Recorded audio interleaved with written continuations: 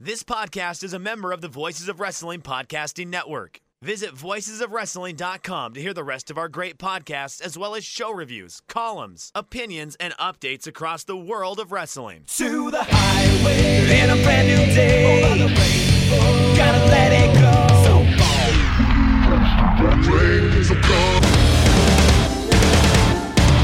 fast to finger down.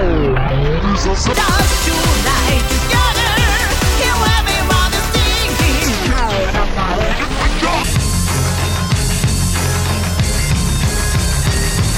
你看到我就怕，头皮发麻，我的手。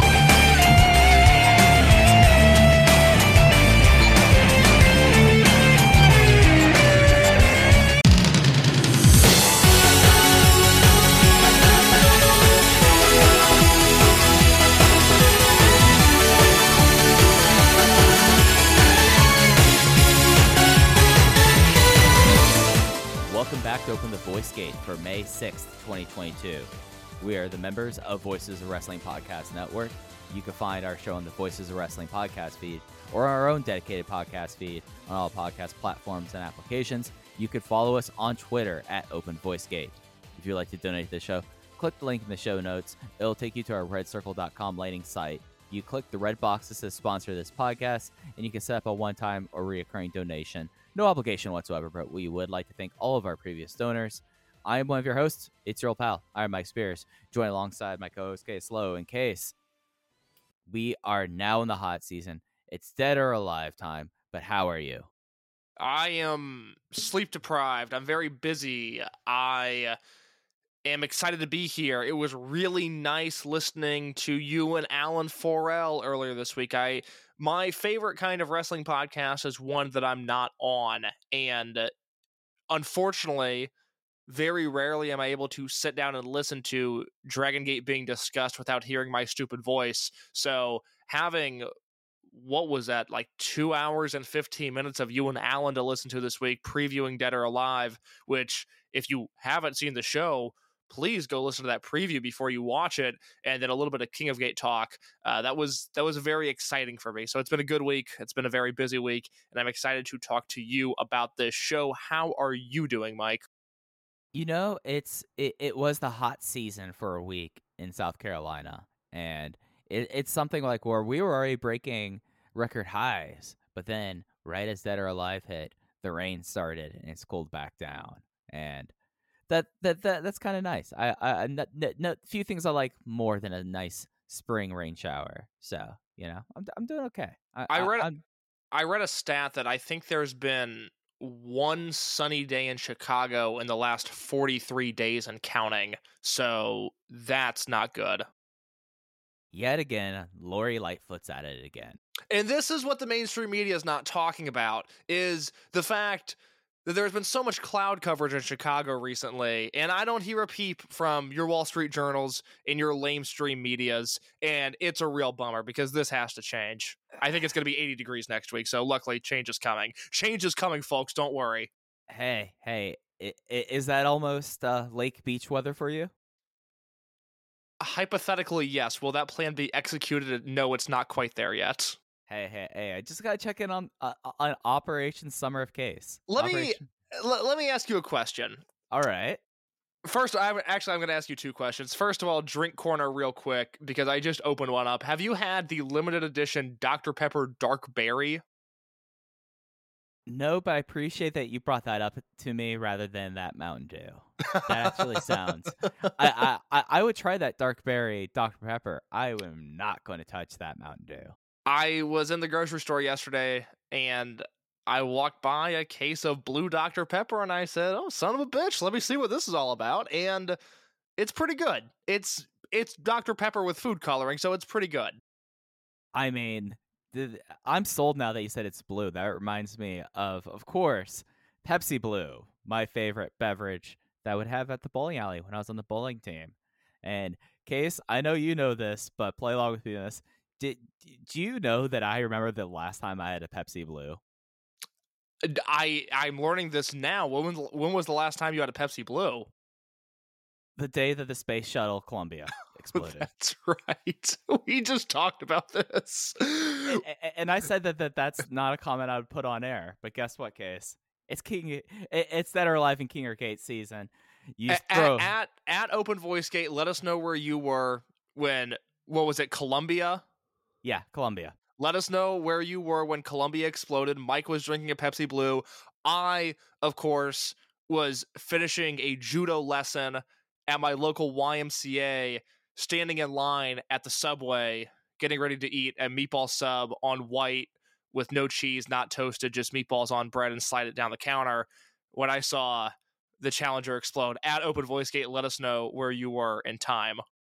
I appreciate the fact that after a strenuous physical activity, you go get your nasty Subway order. Which I don't even get anymore. I haven't had a meatball sub from Subway in over a year. I say that like I've been clean or something, but the Subway closest to me serves breakfast all day. So now I get a foot-long flatbread steak, egg, and cheese, which if you're thinking, wow, it's really gross to get eggs from Subway, yes, it is. I'm not super proud of it.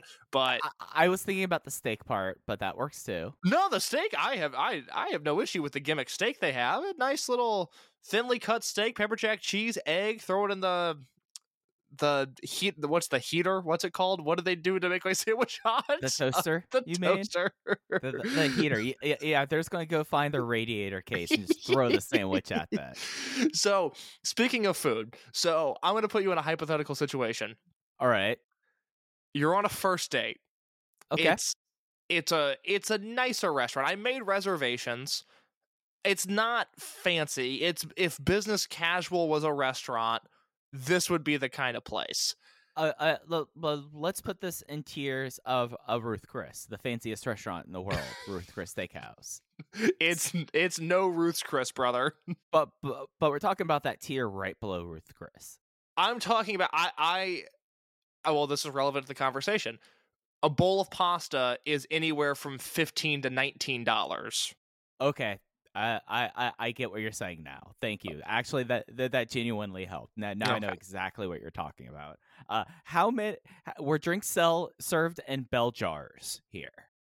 No, but that's just a business choice. The aesthetic matches bell jar beverages. That just wasn't a choice that was made at this establishment. Yeah. I know it wasn't. I know they chose not to, but you know that aesthetic's there.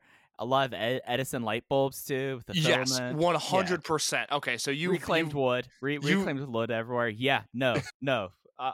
This is like the first date spot for everyone from 2014 to present. So this is my current first date spot. This is a place in Lincoln Park in Chicago that I've now taken a few different women to.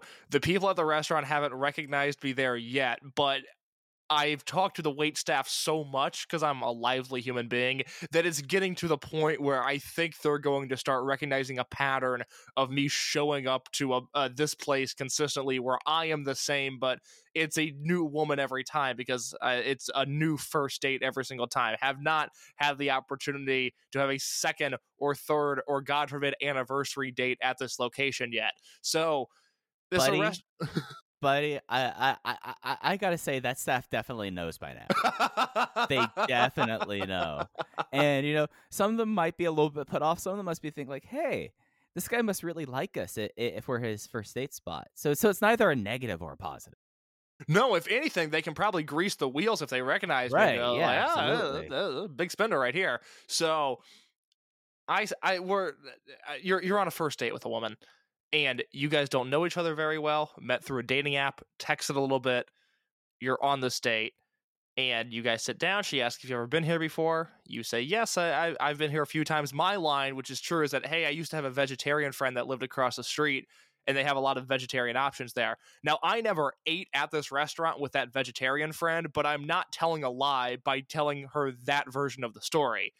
And she says, okay, well, is there anything you like, anything you would recommend? And I say, well, I'm a big fan of this lemon poppy pasta that they have. There's an Italian word in there somewhere that I don't know how to pronounce, but this is what I'm a fan of. This is what I'm going to get. And she responds, and this is a woman that you do not know very well. You met merely a few minutes ago. She responds by asking, well, would you want to split that? What is your move here? Splitting dishes on the first date. I think you kind of I think you're kind of like socially required to, even though personally I'd be against. I couldn't believe this was happening. I didn't know this was a thing. The audacity of asking you this. Straight up, I actually thought it was kind of rude. I was like, well, no, that's what I want. You can get it too, but I'm going to eat this. And then she was stunned that I pushed back on the idea of sharing a meal, and we were already going downhill fast. I later, because she couldn't figure out what she wanted to get, I was like, oh, okay, no, we can split it. I'll ask for 2 bowls. I don't want to be eating from the same pit, basically. But I didn't know this was a thing. I didn't know people were sharing food in public. I didn't know people were splitting anything ever. Wait. You never knew that people would split plates, would share plates at restaurants. Like, this was a new concept to you. I understand the ideology behind it, but I've certainly never done it, especially with somebody that I don't know. Now, if you and I sat down for dinner, and God willing we will this September, you go, hey, you want to split something? You know what? I like Mike Spears. I trust he's a pretty clean person. I know where that mouth's been. Sure, Mike, what do you want to split? But I know you. I talk to you every week. I trust you. I was taken aback, and I told her, I was like, well, I'm paying. Get what you want. If it's like if it's a cost thing, like, don't worry about it. Like, baby, I got you. I'm paying it. Don't worry about it. She's like, no, I Big don't know. Promotion low over here. Yeah. Hey, making a salary for the first time in my life, and I am spending. I didn't know it was socially acceptable to ask somebody to split dinner, especially on a first date. I was really thrown off by that, and of course, everything that transpired over the date, I was also like, oh, I don't like that. I'm not super into that. But it all started with her asking to split pasta, which I was really thrown off by. Yeah, I have to say that's bold. Like she put it out there. Like, I want to split this. I don't want to have my own, and I think she was anticipating that by splitting the entree, that you were splitting the check, and maybe that was precautionary. Maybe, if that makes sense. Look, if you're gonna go out to dinner with me, the least I can do is pay for it. You're serving your time. You're arguably serving your country. You're doing everyone a favor. I'll pay for the dinner. I'm not worried about that. I'm not taking you to Ruth's Chris, okay? I'm gonna have money tomorrow to buy a muffin and a Coca-Cola at 11 o'clock at the office. I'm gonna be doing okay. Don't worry about the price. I got you on a first date. I don't know why she wanted to split this food with me. Maybe I'm odd. Again, at Open Voice Gate, let me know if you think that is perfectly acceptable.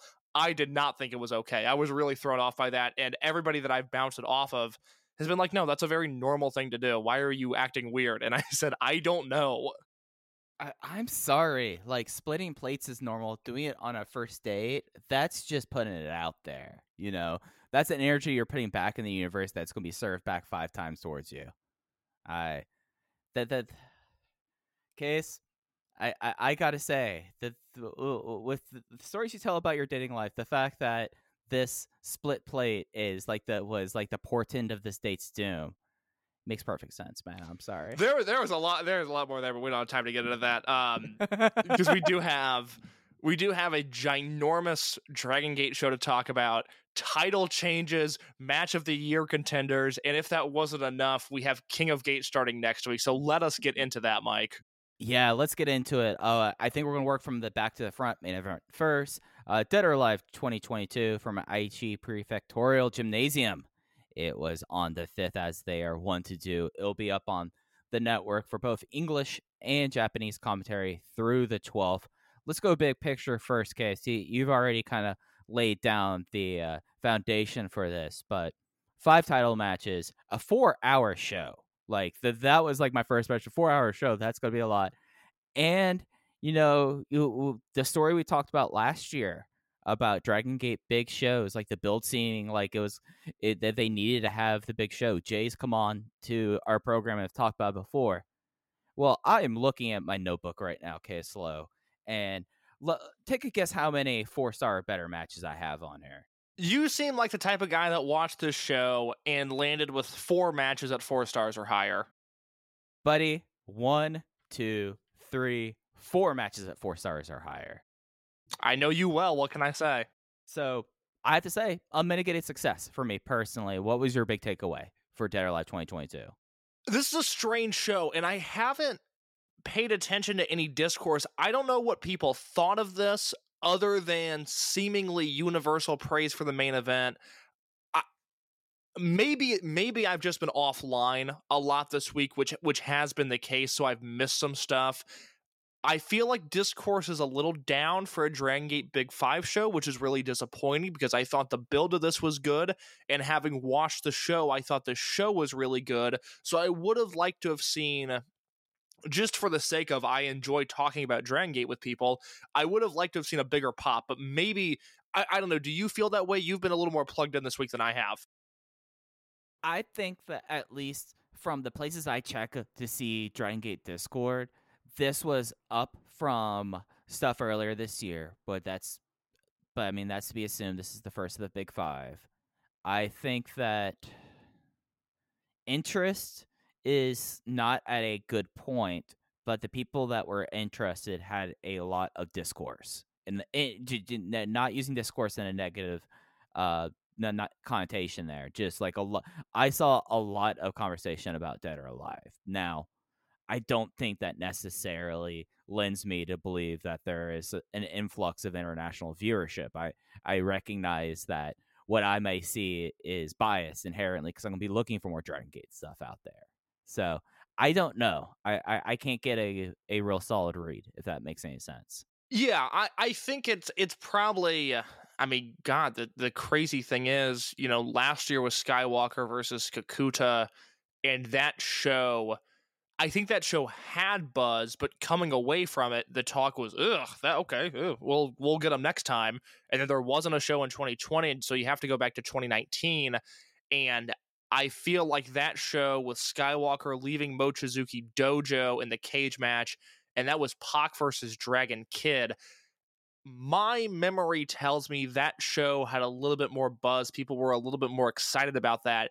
Even if I feel like overall people are far more bullish and there's a little more Western eyeballs on Dragon Gate right now, that Dead or Alive popped a little bit more. But hey, this was a great show. Now, I haven't talked to you about this. I have no idea how you feel about any of this stuff.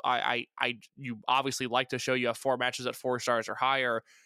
This was a really hard show to review because there were some matches in here that really made me think and analyze what I value in wrestling, which is not normally something that I have to sit down and think of when I watch a Dragon Gate show. Normally, my thoughts are, oh, that was good, or oh, that was great.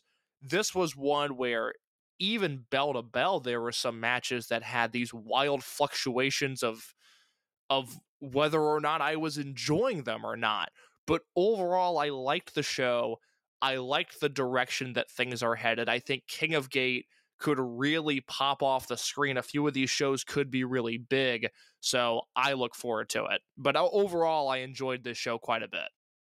Yeah, I totally get how this is a difficult show to evaluate because there are certain things in certain matches that, at reading your review, I am far much higher on than you are, to be honest. But it's also comes back to what you're saying about what you're looking for in enjoyment of pro wrestling there. What do you kind of key into in that regard? And it's just, it's something that in a lot of ways, like with the stories being told on this show, the layout had to be this way, but the layout didn't necessarily always get the most desired reaction. Like Daya having 2 matches and then having like an hour and a half between the 2 matches, it's something that like was such a big storyline, and it's something that the match was great. Like the matches were great. It's just you kind of wish there was a little bit more connective tissue in a way when you have these storyline things at play, maybe. Oh, well, that's interesting because I thought they nailed the Daya thing. I thought they got over the idea that, hey, he was going to be wrestling in 2 matches. GM Ryo Saito didn't want him to do this. Our eyeballs went towards that Brave Gate match with SB Kento in his hometown and going, they're probably going to have Kento win the belt here. Where in reality, the story was that the Twin Gate match, that was the trap match. That was the match that Saito advised him against wrestling in. They lose the titles. SB Kento interferes in that match, and I love that an hour and a half later, after SB Kento comes out looking like a goddamn world beater, Dragon Dia makes his way to the ring. No skateboard, no smiles. He gets in there and he wrestles SB Kento, and he's able to squeak out a victory in what I imagine is going to be a very polarizing match. But Dia specifically, I thought was the MVP of this show because he wrestled in 2 matches, and I thought both of them were great. Yeah, no, this was definitely a challenge set up for Dia. You know, I mean, the fact that he has been the main character of this promotion for 2022 so far, like saying like, all right, you're going to go through this. And essentially, like, I know that the match times, I mean, you got 16 minutes for Brave Gate, and then they list I don't have the time for the opener, but you're talking about someone who had to go to a half-hour championship matches and set up kind of the challenge there, and he knocked it dead. It was something that he went 1-1, but I don't think 1-1 in the way that everyone expected. But coming out of Dead or Alive with Shumante as Twin Gate champions versus D Courage, it does make sense, at least moving into King of Gate season and into the road to Kobe World, that you're probably wanting to separate out the titles and having that tag team, which is so different than anything else on the roster as champions, makes a little bit more sense with the title situation coming out of Nagoya. That opening match was 14 minutes, so between that and the 16-minute Brave Gate match, he wrestled a half hour on this show. Right, yeah. So, I mean, they gave young Dia a big old task, and I think we could both say that it was an unmitigated success. But the big story, and I think that it's worth now looking into the main event and working way backwards, they opened the Dreamgate Championship, where Kai's title was on the line versus Susumu Yokosuka in a match where Susumu risked the Yokosuka name and threatened that if he lost, he would withdraw from Natural Vibes. Well, Kai makes his 3rd successful defense of the Open the Dreamgate title with the Meteor Impact Kai.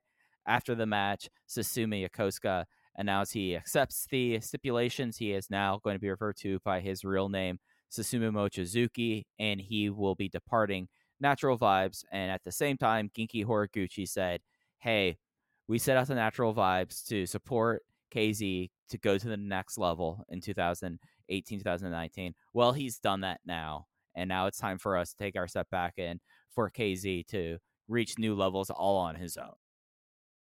This might be the single greatest Susumu Yokosuka Open the Dreamgate match of all time. What are your thoughts on that?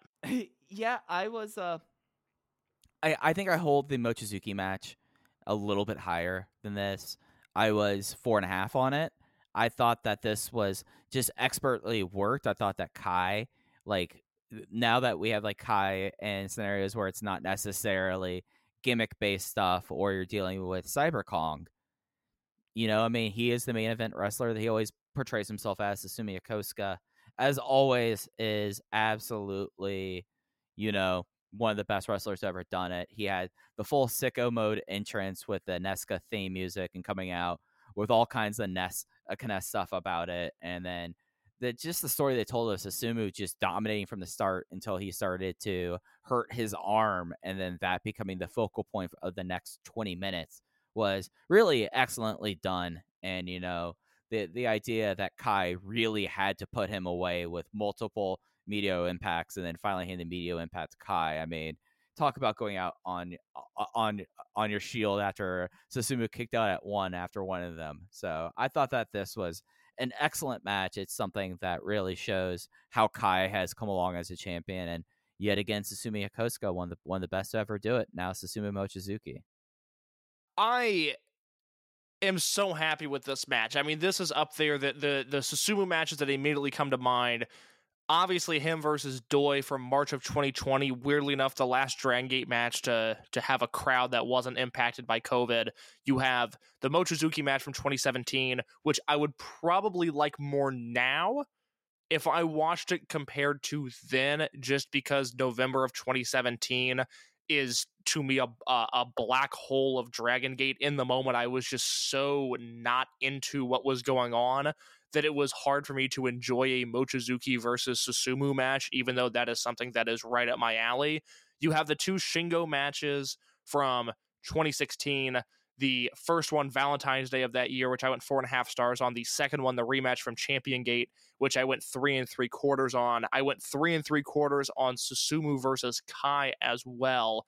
So we're talking about not only an upper echelon Susumu Dreamgate match, which there's now been 17 of, but in the Pantheon, this is going to make my DVD box set of the best Open the Dreamgate Championship matches of all time. I mean, this was a really special match where they were able to leverage the Kness retirement for an entire month in a way that certainly didn't feel cheap, didn't feel sleazy. It didn't feel like they were profiting off of a guy who has trouble getting up out of bed every morning because his body's so broken down. This was the natural story to tell with his best friend Susumu Yokosuka, and it was the right story to tell. And this is where Jay and Ho-Ho are such a valuable team. They really crush it. For as fun as they are in the opening matches, and for as much as I love the banter, for as much as I loved on this show, they were talking about Big Boss Shimizu being out of King of Gate and how his first round opponent is Takashi Yoshida, and Jay going, "Oh, I don't think anybody wants to volunteer for that match," and Ho-Ho going, "I will volunteer for that match," which was really, really funny. For as fun as they are on the undercard stuff, they have a knack for nailing the tones of these big main events. And this one with Jay setting the picture early on during Susumu's entrance of, if Kai's able to change his name, then not only is Kness gone, but whatever lasting legacy there is of Kineska is gone, because now the Yokosuka part of that is no longer an entity in Dragon Gate either. So to lean into all of that, to wear the Kineska shirt, to wear the mask, to wear the necklace, which Kai ripped off, which caused Susumu to show more fire and emotion than maybe I've ever seen before, because he's always this, dead behind the eyes, stone cold killer. I call him the Tim Duncan of pro wrestling, not only because of his quiet, all-time great levels of consistency, but because he's not exactly the flashiest guy, nor was Tim Duncan. This is a guy who clocks in and clocks out. He just happens to do his job better than almost anybody else in his industry. Susumu starts showing this fire. The formula was there. I mean, it was a Susumu Dreamgate match. This is what you're going to get. Susumu's going to get out in front early. He's going to lariat the post. And then the next 25 minutes are going to be some combination of limb work and Susumu trying to throw lariats in spite of that limb work. And I think that is a beautiful formula. It works every time. I am now of the belief that when we speak about Kai's Dreamgate run, it is not when is he dropping the title, because that's going to be what's best for this company. I hate to credit him because I was coming on here to say the same thing, but Alan Forel beat me to it on Twitter, and I'll just read his quote verbatim, or his tweet verbatim, because he's exactly right. He says, "It's super weird having Kai of all people as champ heading into Kobe World, but I'll say this. 1, he delivers in every big title match, and 2, it really feels like whoever beats him is going to get a huge win when they do so." And that is entirely true, whether it was Shimizu, whether it's Susumu, whether it's Eita, Minoru Skywalker, whoever it is that eventually beats Kai, that is going to feel like a big deal. And that is a net positive for Dragon Gate. For as good as Susumu was, for as much as I love him, Kai was every bit as good at this match, which feels crazy to say, but to me it's true.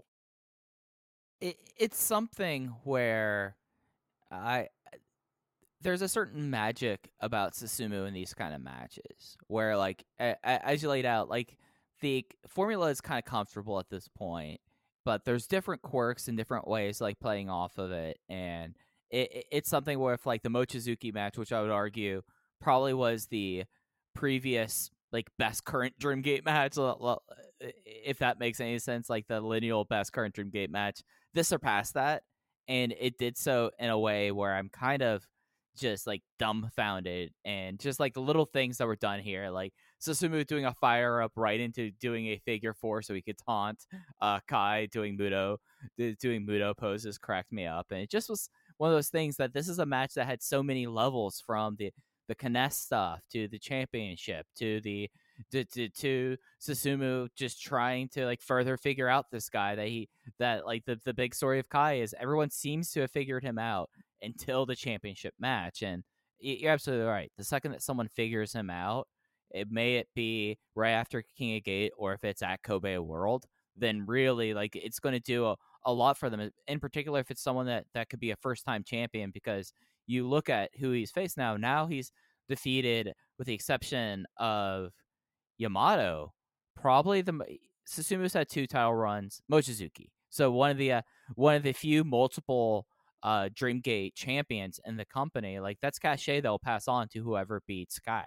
And I think that this just was a masterwork in kind of laying that all out for the audience. And I think that it's something where in a year where like doing Alan's show, I was like preparing just to see if I needed to talk about like matches of the year. And I was like, I have like matches I really like, but nothing I would call like match of the year stuff. No, this is like the Dragon Gate match of the year to this point. And you know, it's something that I'm not ready necessarily to see the end of Kai's title run, at least personally, just because I enjoy his matches. But when they decide to pull the trigger, and if he makes it through the summer as champion, I'd be surprised. It's going to be very good for whoever beats him. Yeah, I still don't love the build to these Kai matches. He's not the kind of guy. Whereas, like, when you look at, you know, Skywalker as champion, yeah, he had all of these great matches. You know, he had the Kazma match, and he had, who did he wrestle at? He had the Ishida match, he had the Kazma match, he had the great stuff at Kobe World. Shun had this incredible run, but the nice thing about Shun was he could also bust out these great 6-man tags. Obviously, last year was all about Masquerade and these 6- and 8-man tags that were a ton of fun, and Skywalker was a big part of those. Kai is not that guy. Kai is going to have a bunch of 2.5-star matches in Korakuen Hall, and then if this trend continues, 4.5-star matches on the big shows, which, look, I'll deal with that. I'll take that, because ultimately, we're looking at a point now where the day we're recording this, Kai has been Open the Dreamgate champion for 131 days. Yamato's last run, which Kai ended, lasted a total of 147 days. And I am telling you right now, despite the fact that I loved Yamato versus Kota Minoura, despite the fact that I thought the BB Hulk match was shockingly good, and I thought the Ben K match was really entertaining, I am so much more invested in Kai's run as Open the Dreamgate champion than Yamato's 5th time with this belt. Kai as the champion has officially become a net positive. Yeah, I know it's going to be exciting to see who his next challenger is going to be. Of course, that will be most likely the King of Gate winner. Dragon Gate has been known to pull the Masato Yoshino emergency summer title win before Kobe World, so we can't discount anything like that. Susumu, on the other hand, of course, now leaves Natural Vibes. He reverts to Susumu Mochizuki, someone that Jay aptly put on commentary. Like, his wrestling life has been Susumu Yokosuka. Being Susumu Mochizuki, that's his private life, and now they're one. And I think that's going to be kind of a fascinating thing for him, as now he's independent along with his longtime tag team partner, Genki Horiguchi. Yeah, so you've got this situation where Kai's next challenger is going to be figured out through King of Gate, and we'll talk about that as this podcast goes on. I found the speculation about Susumu's next steps, and granted, you and Alan did not know, nor did I, that Horiguchi was going to be leaving Natural Vibes too. But when you guys were previewing this show and talking about the idea of Susumu losing and what he might do next, I thought it was interesting. I could see Susumu Mochizuki now, which is going to take me a second to get used to, but I could see Susumu Mochizuki joining another unit, perhaps being a Triangle Gate champion. I would love for him to wrestle for the Brave Gate belt again. I liked his short little run that he had with that title. You know, he proved last year with Shimizu that he could still be a viable Twin Gate champion. I would love that to happen. I think that sort of stuff for him is winding down, and I found the idea of the pairing of him and Masaki Mochizuki to be interesting, because as far as I'm concerned, I think Mochizuki's done with that life. I think we have seen the last time that Masaki Mochizuki is interested, or involved rather, in unit battles. I think he is a higher profile version of what a Kness or a Super Shisa turned into at this point. And for as much as I would love, and let me be clear that I would love to see Susumu Mochizuki, Masaki Mochizuki, and Takuma Fujiwara lighting up 6-man tags, I don't see that happening. I think Susumu is going to be a guy that will be working undercards for a little bit, and maybe he finds himself in a unit by the end of the year. But the tone that I got from this is that although the output of Yokosuka and Genki Horiguchi is dramatically different, where I feel like Yokosuka could walk into any company in the world right now and be one of their 5 best wrestlers. Horiguchi, for as charismatic as he is not at that stage of his career anymore. I think they're both heading down the same path. I think Dragon Gate in one fell swoop just brushed these guys aside, not out of disrespect, not out of anger nor apathy, but just because it is time. And time waits for no man, and we are entering a situation where time has caught up to Genki Horiguchi and Susumu Yokosuka. Yeah, I completely agree with Genki. It's something that privately speculating for years, him kind of taking those steps. Like for a while, he was not touring; he was just doing the TV stops, and that was it. So him doing this, like at the same time, like, oh yeah, no, it's time to start winding things down there. Susumu, I don't see him being slotted already into like those veteran like groups. I don't see him with Fuji, Kanda, and Mochizuki so much. Like just because like the age and like the fact that they play up, even though he's really not that much younger than he's 44. Yeah, he's 44. These God, guys imagine that. Imagine moving like that at 44.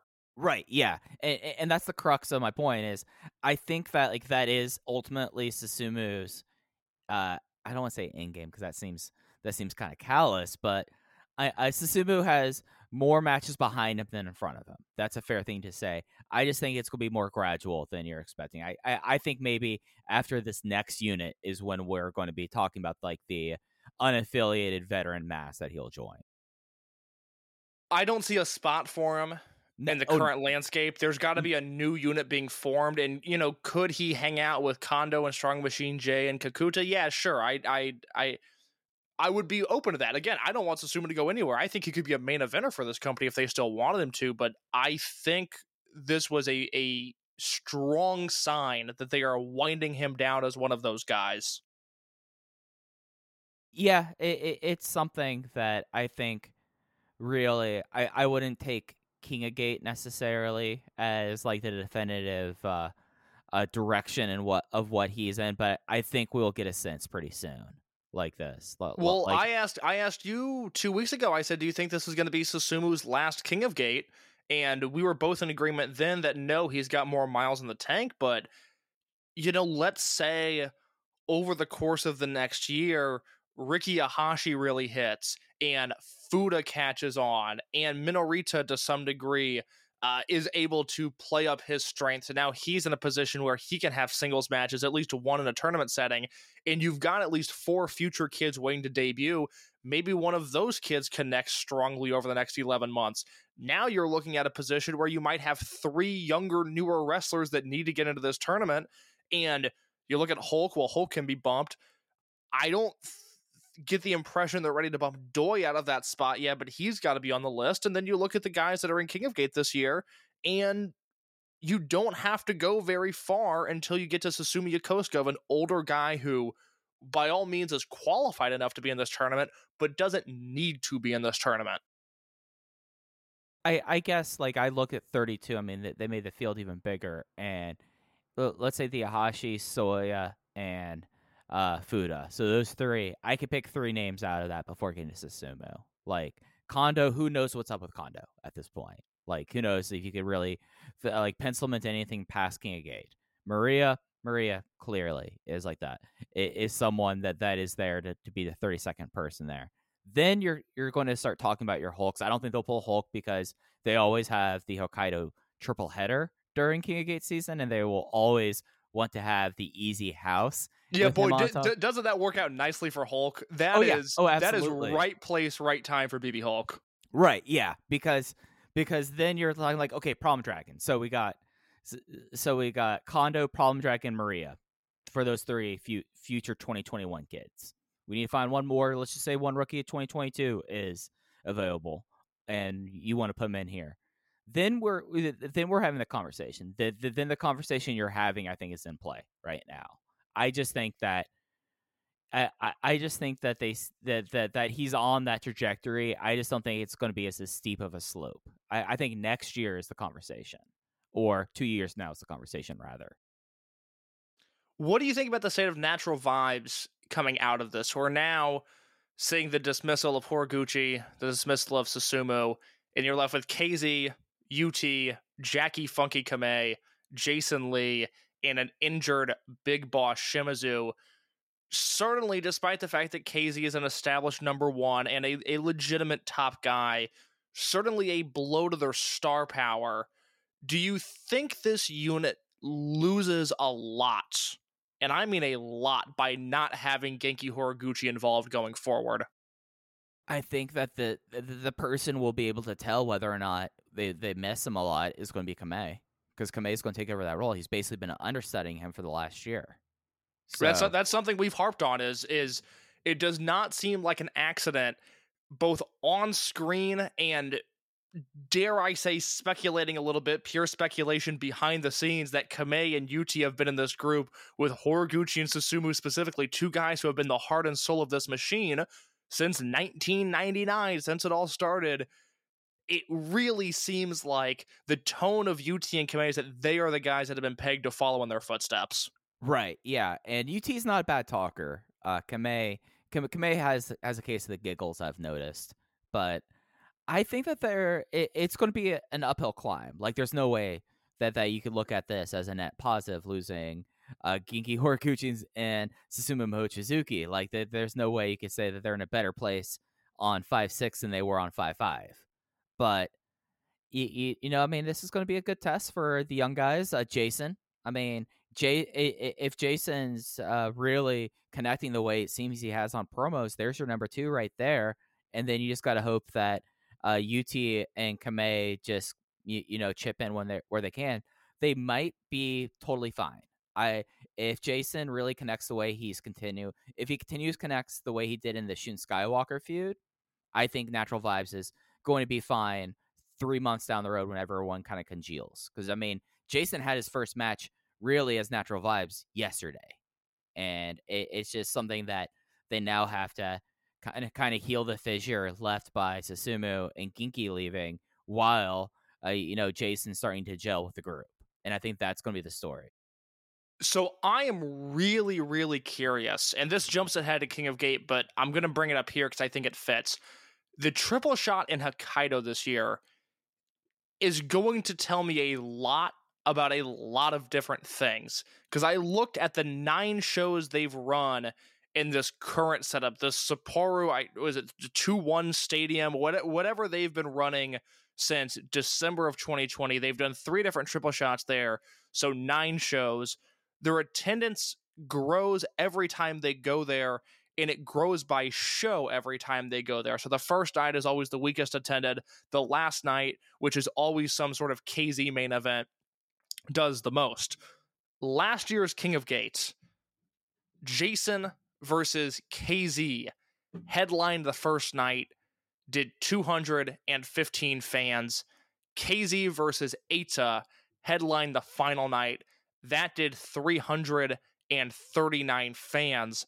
I should note that the last show they ran in Hokkaido, December 5th, 2021, Eita, Hyo, and Kaito Ishida versus Big Boss Shimizu, KZ, and UT for the Triangle Gate belts, that did 437. So like I said, they've put more people in that building every time they've run there. But I am so curious to see with King of Gate, the May 21st show this year, the 2 King of Gate matches are Jason Lee versus Benkei and Dragon Kid versus Diamante. I am so curious to see if Jason gets any sort of star power bump there, and that show does better than the 215 that Jason did versus KZ, or a more accurate comp, the second show from last year, which was headlined by Yokosuka versus Dragon Kid. That show did 257 fans. So if this year's Jason versus Benkei and Dragon Kid show does less than Yokosuka versus Dragon Kid did last year at 257 fans, I look at that as a failure. The other thing is, I think we're going to learn a ton about where KZ is at in the pecking order and where Kota Minoura is at in the pecking order. That 5/22 show rematch of last year's King of Gate finals happening in the first round this year. KZ versus Eita last year in that spot did 339 fans. I am so curious to see if KZ versus Minoura draws more, less, or roughly the same. Does that all make sense? I know I just threw a lot of numbers and dates at you. Did you follow that okay? Yeah, I follow that, and I think that's going to be a good test for Jason. Like it's the same scenario with that. And I mean, it's the second night, and usually the attendance rises across the weekend. So seeing if it matches up a little higher, I think that's a decent little mini experience to see, or experiment to see where Jason's at. So Yeah, because I thought Jason versus KZ was. I think I had it in my Dragon Gate top 10 last year. I mean, I loved that match, but it only did 215 fans, which granted outdrew the prior tour's first night, but still it was a KZ singles match in Hokkaido and Sapporo. You would hope that would do a little bit better. So we'll see if the program with Skywalker, if his induction to Natural Vibes, if all of that helps Jason get a little bump, because he feels hot right now. He feels like a star. I would like to see that impacted in some attendance numbers. Yeah, and I think that will be a fun thing to really keep an eye on when we get over into King of Gate time. Do you have any other thoughts of events coming out of the main event before we start moving back down the card? 4 3/4 stars for me, a essential viewing if you haven't seen it. Yeah, truly special match. The semi-main event was for the Open the Triangle Gate titles. This was Gold Class versus Perros del Mal de Japón. Gold Class, of course, Kota Minoura, Kaito Ishida, and Naruki Doi, along with Minorita, lost in their first defense to the Perros del Mal de Japón after an Imperial Uno from Eita went straight into a Nosawa Rongai La Magistral, and they are the 78th Open the Triangle Gate champions. In case this Summer of Eita of mine might be up in the air, we might have to cancel the Summer of Eita. I don't know just yet. Well, in a way, there's no stronger summer than one that is spent with Nozawa.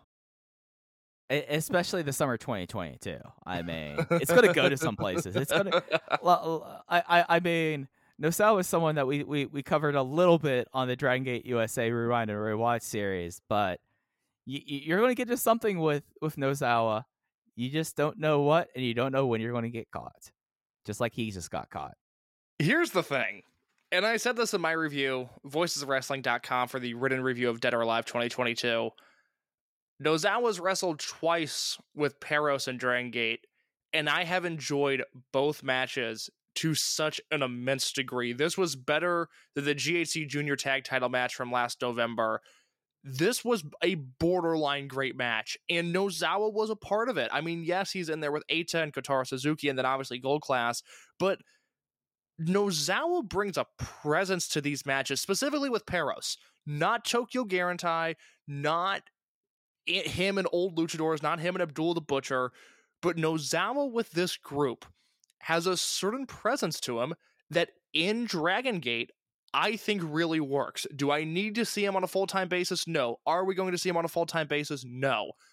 But do I think him winning the Triangle Gate belts is the end of the world? No, absolutely not. I thought this match was great. Yeah, I thought this was a blast. Like, getting to see Minorita really feel himself. Like, that's why when the AEW Trio styles happened, Tony, you got to bring over Gold Class. There's so many arenas for Minorita to run around in and getting a Billy Gunn angry. Like, it has to be Gold Class versus Gun Club. God, it felt mean-spirited having Nozawa chase after Minorita. Like, that was a weird form of hazing, young versus old. But, like, it had to be him, right? Like, Kotaro Suzuki is not running after him. Kotaro Suzuki's there to wrestle.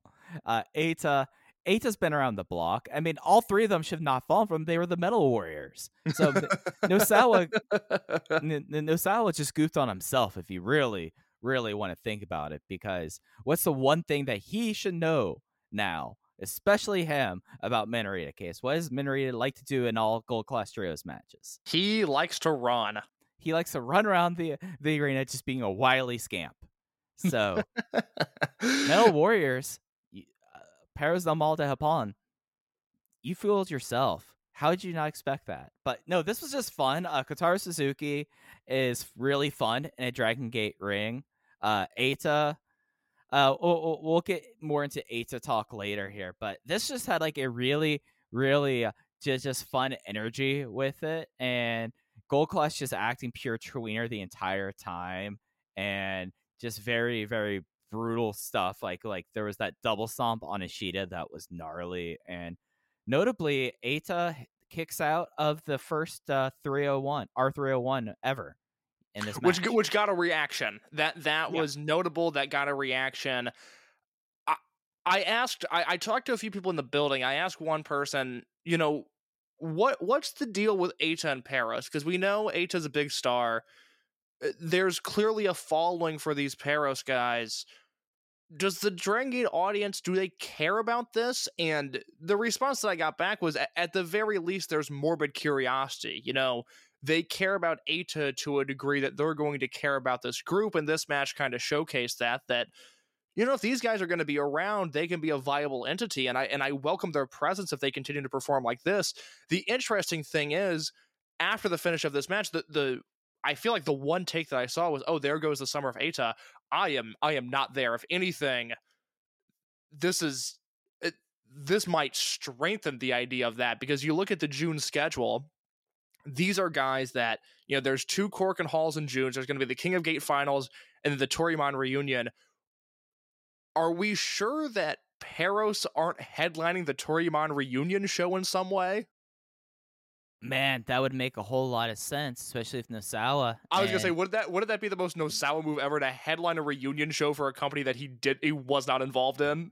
I mean, but I kind of respect that, and I guess the reason why I throw the "is this the summer of Eita" question out there is, unless they are really going to go, unless they're really going to go all in on doing multiple title defenses in a night, you're going to have to separate out and do the Triangle Gate maybe at the 35th anniversary show for Ultimo, and then the Dream Gate match the night after that at Pro Wrestling Festival, right? But I think they're losing the belts far before that. This is, okay, to me. I mean, look, the Triangle Gate belts have changed hands 4 times already this year. I don't think there's been a successful defense of the Open the Triangle Gate Championships this year. There hasn't been, actually, now that I'm looking at it.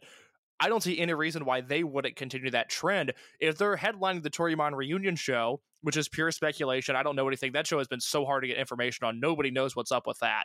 I think they're losing to a Toryumon team in the main event. You also have to look at the middle of June. They're running Outcross Fukuoka 3 times. A standalone show on June 11th, and then their usual day-night doubleheader on June 12th.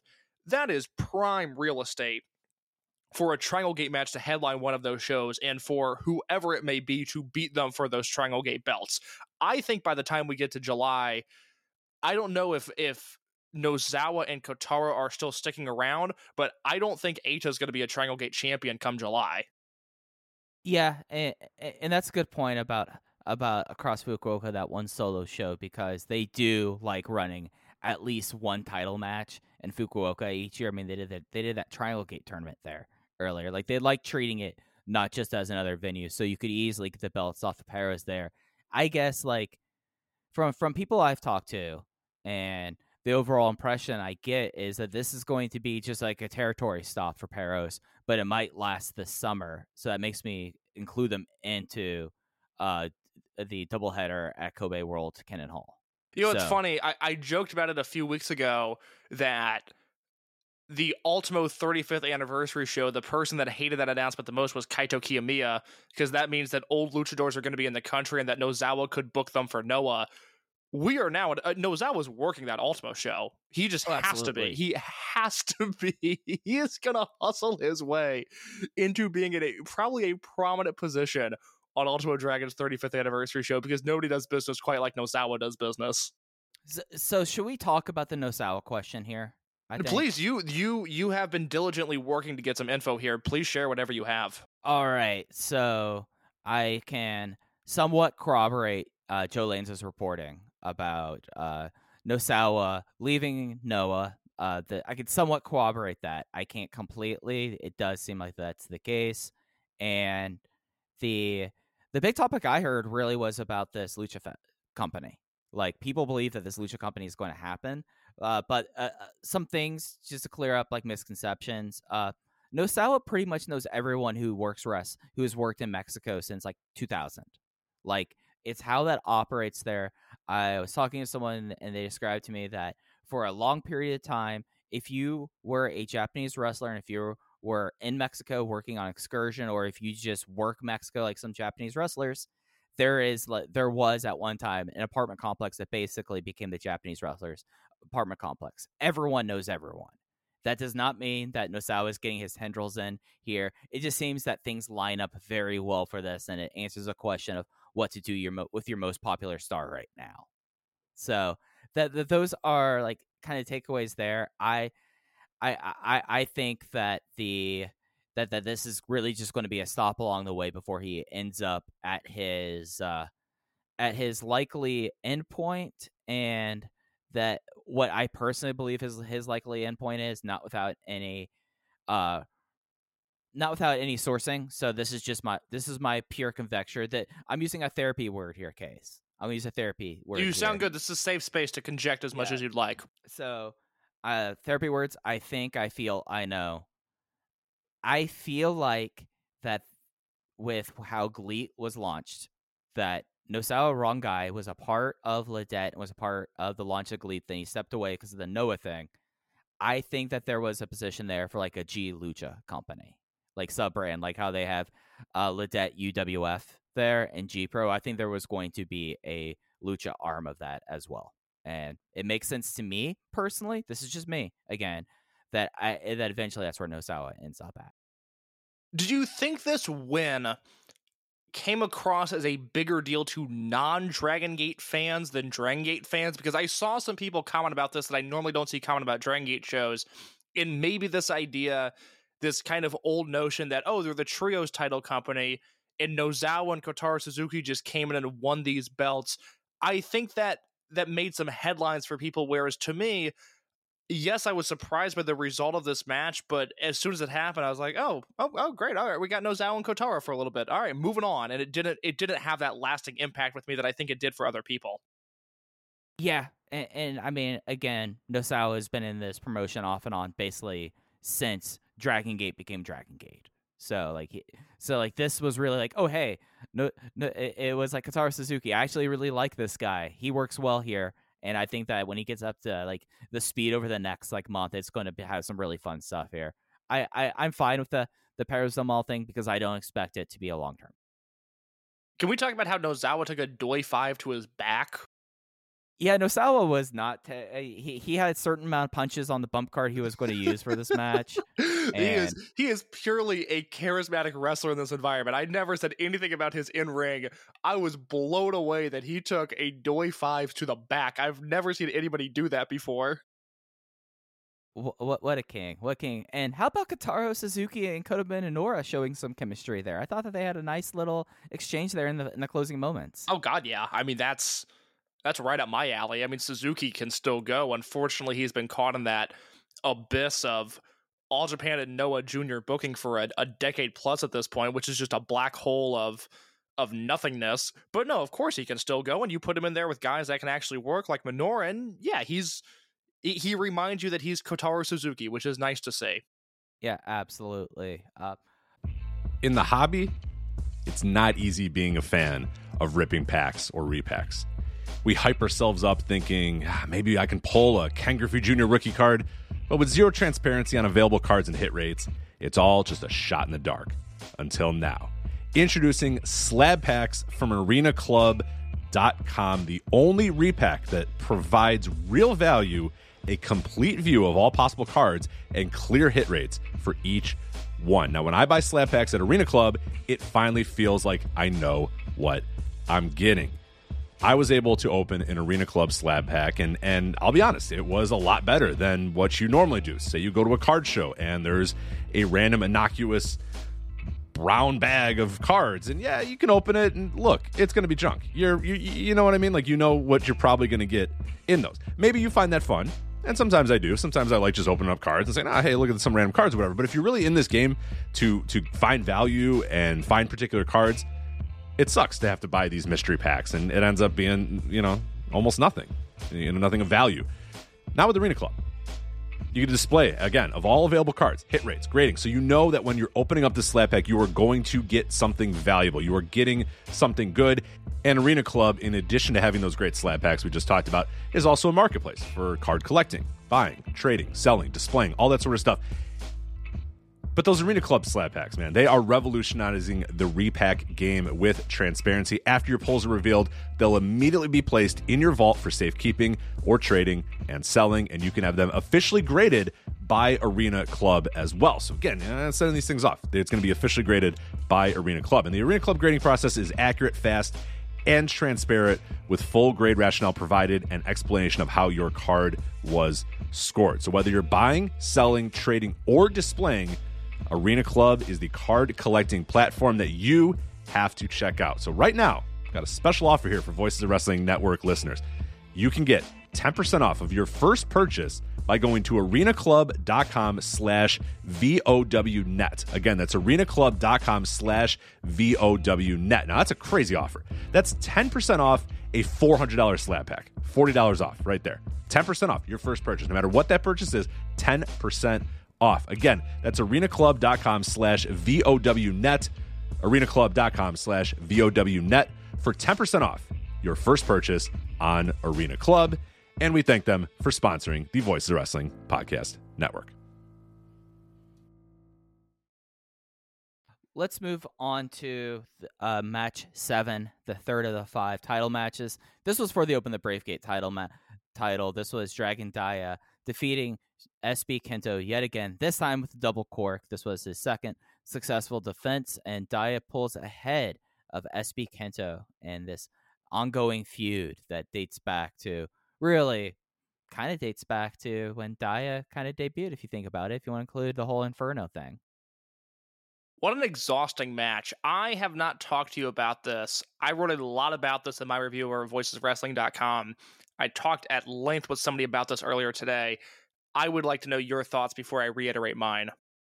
So I didn't give my star rating for the semi-main. Triangle Gate, I went 3 3/4. I really enjoyed Kotaro Suzuki in it. Yep, same rating for me. Yeah, Bravegate, geez, this was a weird match.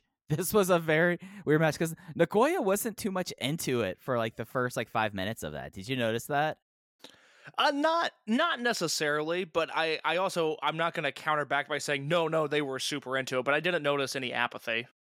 Yeah, so it was something where the chemistry was a bit off, and they were able to get it back on the rails towards the end. It's something that there was some messiness, redoing some spots, and they did it in a way that looked organic, but you could tell, I know you mentioned SB Kento, you could tell him get flustered a little bit with that. And insane pop for the Casador driver.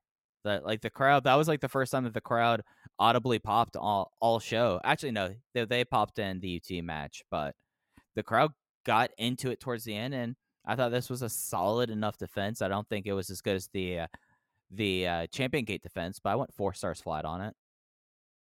I've never been conflicted about a match like I am with this, because it really made me question what it is that I value from a singular wrestling match, where I thought the opening stage was super, super interesting.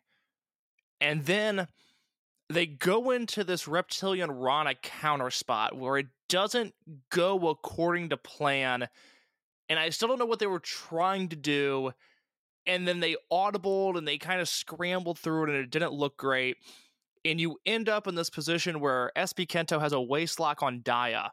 And I think the idea was that Dia was going to kick, and eventually make contact with Yagi to a point that he had to step away so that SB Kento could low blow him. Or maybe I have the positioning reversed. Maybe Dia had a waistlock on SB Kento. Either way, nobody was in the right position. That spot looked horrible. And this match started to fall apart in a way that, I have been the SB Kento guy. I've said since match number 1, this is the guy, this is the future. I have not seen him look this rattled before. I have not seen him look lost before. I have not seen Dragon Dia in a position where he was seemingly in over his head before. And all of their potential, all of their hype, all of the things that I love about these guys, things started to cave in very quickly, and I thought we were en route to a disastrous Open the Bravegate match where these guys weren't going to get on the same page. They were going to botch some big moves. The finish was going to be flat, and we were going to have to move on with our lives, and we were going to leave Perros del Mal de Japón to follow this disaster. The thing is, Mike, I don't know if you've heard or not, but SB Kento is very good at professional wrestling. And yes, there was that middle portion where this match died a death, and I was out on this, and I was scratching my head, and I was confused, and I was almost embarrassed of like, oh, these are my guys, and they're laying an egg right now. Like, what is this? But around the time that Dragon Dia hit the Vampire Scissors and they picked up the pace once again, the closing stretch of this match was so good. I mean, next level good. Execution off the charts, pacing off the charts, the drama, the intensity, all of these things that you would want, not only from a title match, just a standalone title match, but a feud like this. It was all there. And so you have this weird good, bad, good style of match, but the good stuff was just so good. I mean, the good stuff was great. This was a high ceiling, low floor in one match where, the middle falls apart, they fall to the floor, but the ceiling, the closing stretch of this match, the drama that was there was just so good that I can't not call this a great wrestling match. This is why I went 4 stars on it. I thought it was super entertaining. I thought Dio is going to come out better for this match. He comes across as a bigger, more credible, bigger threat champion now as a result of beating SB Kento. It just had this horrible middle stretch. Yeah, and it's something where with a match that's 60 minutes long, you wonder, you cut out those 3 to 4 minutes, and it's just a 4.5 star sprint, just because of how strong it was and the way they developed the show. Like, I still would have liked a little bit more connective to show for Dia. I mean, Dia coming out all serious, no skateboard, was like a nice touch, but he came out determined. He wasn't like selling anything, and I kind of wanted a little bit more of that, kind of building it up. I think that's what I was referring to earlier. I would say, guys. Yeah, no, that's fair. Before that, we had another tag team match. This was for the Ryukyu Dragon Pro Wrestling Soryu Championship. Twin Dragons, their tag team title belts. KZ and UT versus Dragon Kid and Yamato, and it was KZ and UT winning when UT took a passion, and then partway through and it wasn't working, he turned it into the Hikari no Wa to pin the guy that Hikari no Wa was made to beat. He used Kness's move, and he beat his childhood hero in his hometown case. What's better than that? I know you really liked this match. I went 4.5 stars. I was a full star. Oh my god. Oh, 4.5 stars. Case, Mike, I okay. was actually, like, my eyes were tearing up with UT coming out here. And me, like, I'm very in touch with my emotions. I just, they don't go on display often. You're notoriously very cold. I mean, there are certain people who would say that. There are certain people who would say that. Certain ex-girlfriends, etc., etc. But yeah, this was just something that, like, Alan and I spent Tuesday split between VoiceGate and Pro Wrestling Paradise talking about how this match really had the opportunity to be like the sleeper with it. And I don't know, for me, that this was like almost like a personal match for me. Like, it was coming out to UT's music, playing 1993, the story of his of being a young boy in Nagoya, watching his hero Dragon Kid in Dragon Gate matches and dreaming to become that, and the whole story about him saying, like, I will have made it as a wrestler if I can feel like Dragon Kid did that one night, and he did it.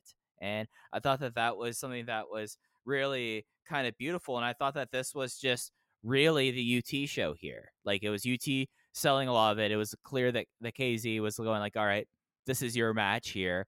And UT was just truly something special there. Like, I know that you felt like they missed a gear shift there, but I mean, I just was emotionally into it from the start to the end. And the bizarre Yamato no touch tope called hello right after KZ did Impossible Mission, and I proceeded to have both Jay and Oho make cracks about Akira Tozawa's marital life. So it had everything for me. I'm glad you brought up Yamato's dive, because it does reinforce the fact that Ryukyu Dragon Pro is the Miami Heat of Japanese wrestling.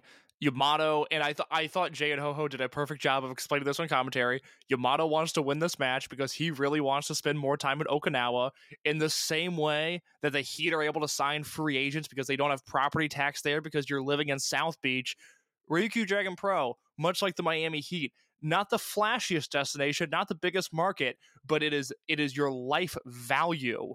It goes up. You enjoy life more when you are in those settings. The same way that there's Jimmy Butler and Bam Adebayo in Heat culture, there is Ryukyu Dragon Pro culture, and Yamato desperately wanted to be a part of that because of this match. I mean, he's all about the island life. I can't believe he's still wrestling. It seems like he would rather be on an island. Right, like I see him ending up like Don Nelson, just living on an island after he retires, looking crazy. Like, have you seen like how much like Yamato, whenever they go to Okinawa, he is always wearing a different floral shirt, and he looks like he's having the best time of his life. Oh, if you look at the group like Dragon Gate photos from those Okinawa trips, I've never been as happy as Yamato is in any number of the Okinawa trips they've taken. Right, yeah. So it just was like, it's one of those things that like he just has island energy. You can't describe it, but when you see someone who has an island energy, you know it. And Yamato knows he has this energy of Okinawa, and he wants to go hang out with his best friend Gherkin Mask more.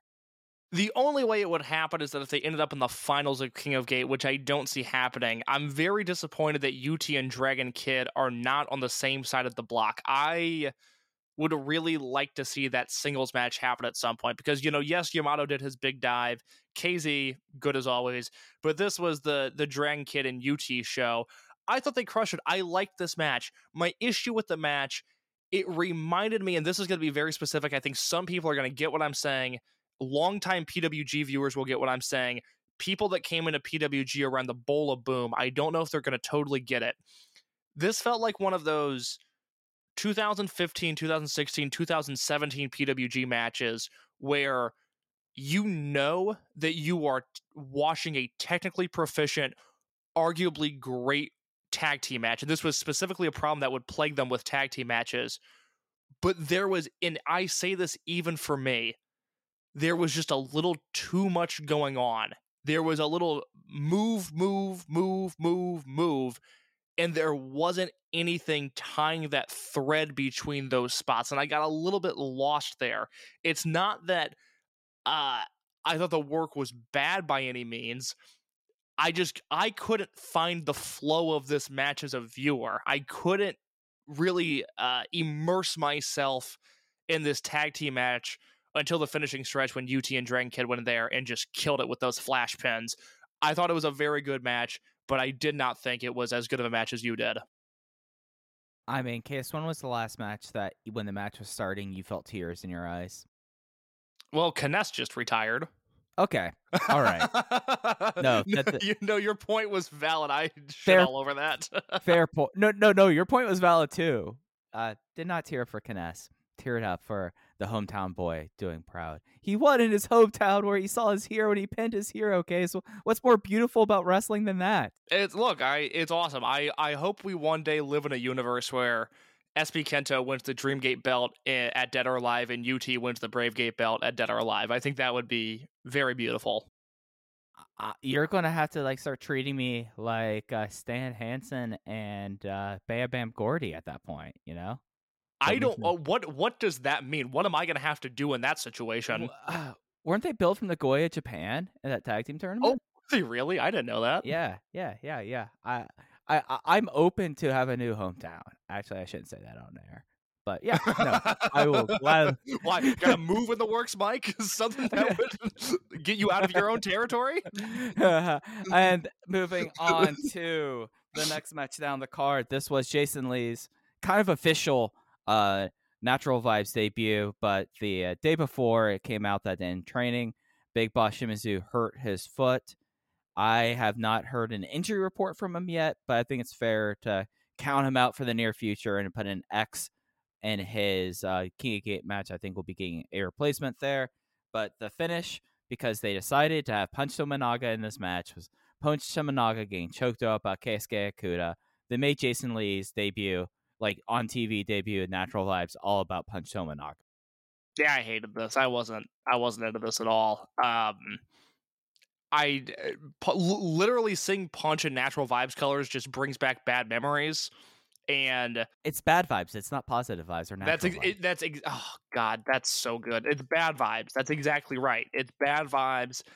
I didn't see enough Jason in this match. I really didn't see enough Genki in this match. I saw a lot of punch, and I was not super into it.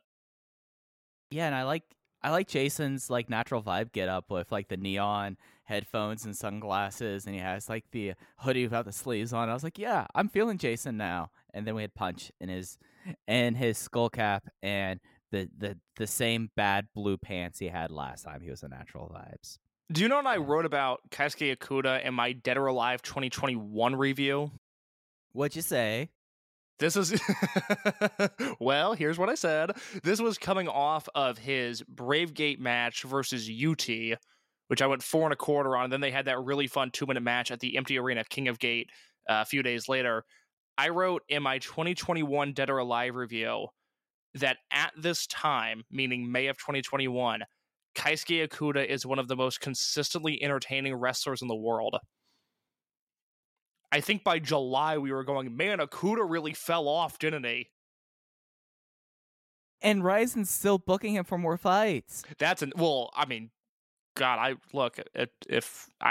that's insane. He got embarrassed in his 2 fights last year. Yeah. I mean, that's bold. Hopefully he doesn't get knocked out in the first round in less than a minute like the last 2 times. So maybe we'll see. Probably not. He's in a weird spot. I mean, he's fine. He's in his little pocket in high end, but I was talking to, who was it? I think Striga of Eastern Lariat made this point on Twitter last week, where he was talking about Okuda and how they wish that he wishes Dragon Gate would do more with him. And I realize this in hindsight. I should have seen it in the moment. Bad job out of me. But his Bravegate run last year, which was very, very odd. He wins it from Ishida. They do the rematch. He wrestles Kagetora. He wrestles Hyo. And he wrestles Punch before that UT match. That seemed like Dragon Gate testing him to see if he could do more than just Okuda things. Because there's a Keisuke Okuda formula, and when he's wrestling Kaito Ishida, I love it. It works. It's great. But he was in there with Hyo and with Punch, and he had these really gimmicky matches against those guys. I think to see if he could break out of his shell, if he could be more than just a tough guy MMA fighter, because that might work in Noah, that might work in All Japan, that does not work in Dragon Gate. You need to be more versatile than that. And I don't think Okuda passed that exam. And until he's reevaluated and is able to do better in situations like that, this is where he's going to be. I think he lost a ton of stock within the company because of that Bravegate run last year, which wasn't bad. I thought that Hyo match was bordering on chaotic good. And it's not like the Tamanaga match was an embarrassment, but I don't think he did what he needed to do to prove to Dragon Gate that he can be more than just a bad MMA fighter and at times a good pro wrestler. I just think I don't like writing someone off. I just think this is who he is at this point. Like, if he was going to truly like acclimate, he would have acclimated when he came in the company and was teaming with Mochizuki Dojo. You know, like that there was a reason he was in that unit. I just think that he is who he is, and as you said, he doesn't have the flexibility. He's going to do his kind of match. If you're Kaito Ishida, that kind of match is magic. But everyone else, you know, who knows what you're going to get out of him, and you can't trust someone like that, you know? And in a company like Dragon Gate that has a certain working standard and a certain vibe, for lack of better words, he's going to stick out and be treated like this until, as you said, you know, they reassess him and it's decided that he does fit for whatever reason, you know? And each time he gets knocked out at Ryzen, it becomes harder and harder to push someone who's only known as an MMA fighter, really, with no other aspects of their personality, to an audience of people who aren't necessarily keyed into combat sports. Because all they'll see is 0-3 with 3 knockouts. Very well said. Though we don't need to talk about knockouts anymore. Let's talk about a return, Case. Let's talk about someone who is a knockout. It is. This is the return match for Madoka Kakuta as he teamed with his class of 2020 counterpart Jackie Funky Kamei versus Kakuta's former stablemates and BB Hulk and Hyo. BB Hulk straight up pasted Kakuta several times in this match. They were not like being soft on kicks yesterday, Case. They were throughout all the matches. They were going for Chen there as Kakuta ate 2 first flashes on his return match, and Hulk wins here. My thoughts is, first off, I want more. However, we can get more Kamei and Kakuta together. They have something going here, and Madoka Kakuta is the happiest person I've ever seen to return to pro wrestling. He was beaming on his hot tag, like he tagged in Kamei, and you could not tell this guy anything. He was so happy. That's interesting. I did not think he and Kamei were a dynamite pairing. I liked the in-ring of Kakuta. I think he and SB Kento are going to have a really good match. I do not think Kakuta jumped off the screen like a guy who was in the big title match at this show last year. Oh, not at all. No. I was disappointed. I thought the result doesn't surprise me that he got beat, but I thought he would look better than he did. His body, he's in good shape. He's thick as hell, but he did not project like a superstar, and I really thought he would. He looked like a adult, which is something that, not to infantilize him, but Zebrats like him, there are times that he did not feel like this big, tall guy. He felt like a teenager pro wrestling. It felt like he was actually pro wrestling to me here. I couldn't believe... I didn't realize, as Alan on the Open the Voice Gate preview show said this, and it hit me like a truck, that he had been wrestling for less than a year. I mean, really, 11 months by the time that he had that Dreamgate challenge versus Shun. And I was so stunned by that, because he was a guy that made an impression immediately, and those 2020 guys got thrown into storylines so quickly that we've seen less than a year of output from him technically, and that's bizarre to think. I'm still incredibly bullish on Kakuta. I like him a lot. I think he's going to be a guy that is going to be in the main event scene sooner rather than later, and for an extended period of time. I did not like this match all that much. I was disappointed that Kakuta didn't radiate like a guy who was back for the first time in a year. The one time that he did, and I thought it was brilliant that they did it, but when he and Hyo reenacted the drop toe hold spot where he separated his shoulder last year, and he kind of freezes, he slowly gets up, and then when he gets up, he really fires up and gives Hyo a bunch of offense. I thought that spot was great. I wanted the whole match to feel like that. I wanted him to really be buzzing, and he came across a little too subdued for me. I was disappointed that Kakuta didn't play bigger in this match. No, I think that's probably where we get our difference of opinion here. I thought that he was someone who looked at times relieved to elated to be back, but I don't think he radiated the star energy. But I feel like for me, in return, I felt like he did just enough for it. And just the idea of him and Kamei, like that flapjack they did, and just like working with that is just something that's so different in the Twin Gate division that I don't know how you would ever do it. Kamei had new gear yesterday, by the way, but he looked too close to the pineapple guys from Toryumon X. Yeah, bright green. Yeah, I liked him with like the painter's pants with it. Like I thought that was good, but the overalls case, I'm sorry to say, you can't wear overalls in Dragon Gate anymore. Like overalls have been forever tainted by the Sailor Boys. Well, so. he does all right with it, but that bright green's not doing him any favors. I was let down by this match. I was let down by Kamei's gear. I was let down by Kakuta's charisma, and the match was fine. I mean, it's about what I was expecting in ring, but I wanted more from this. I think Kakuta could be a guy, and if I was a guy wrestling for the first time in a year, I think I would have made more of this opportunity. No, that's fair to say. And I guess for me, the teamwork was working, and I thought Kakuta looked a little bit more ready than you were. So that's probably why I was a half-star higher, to be honest. Yeah. But, so what was your final star rating on this?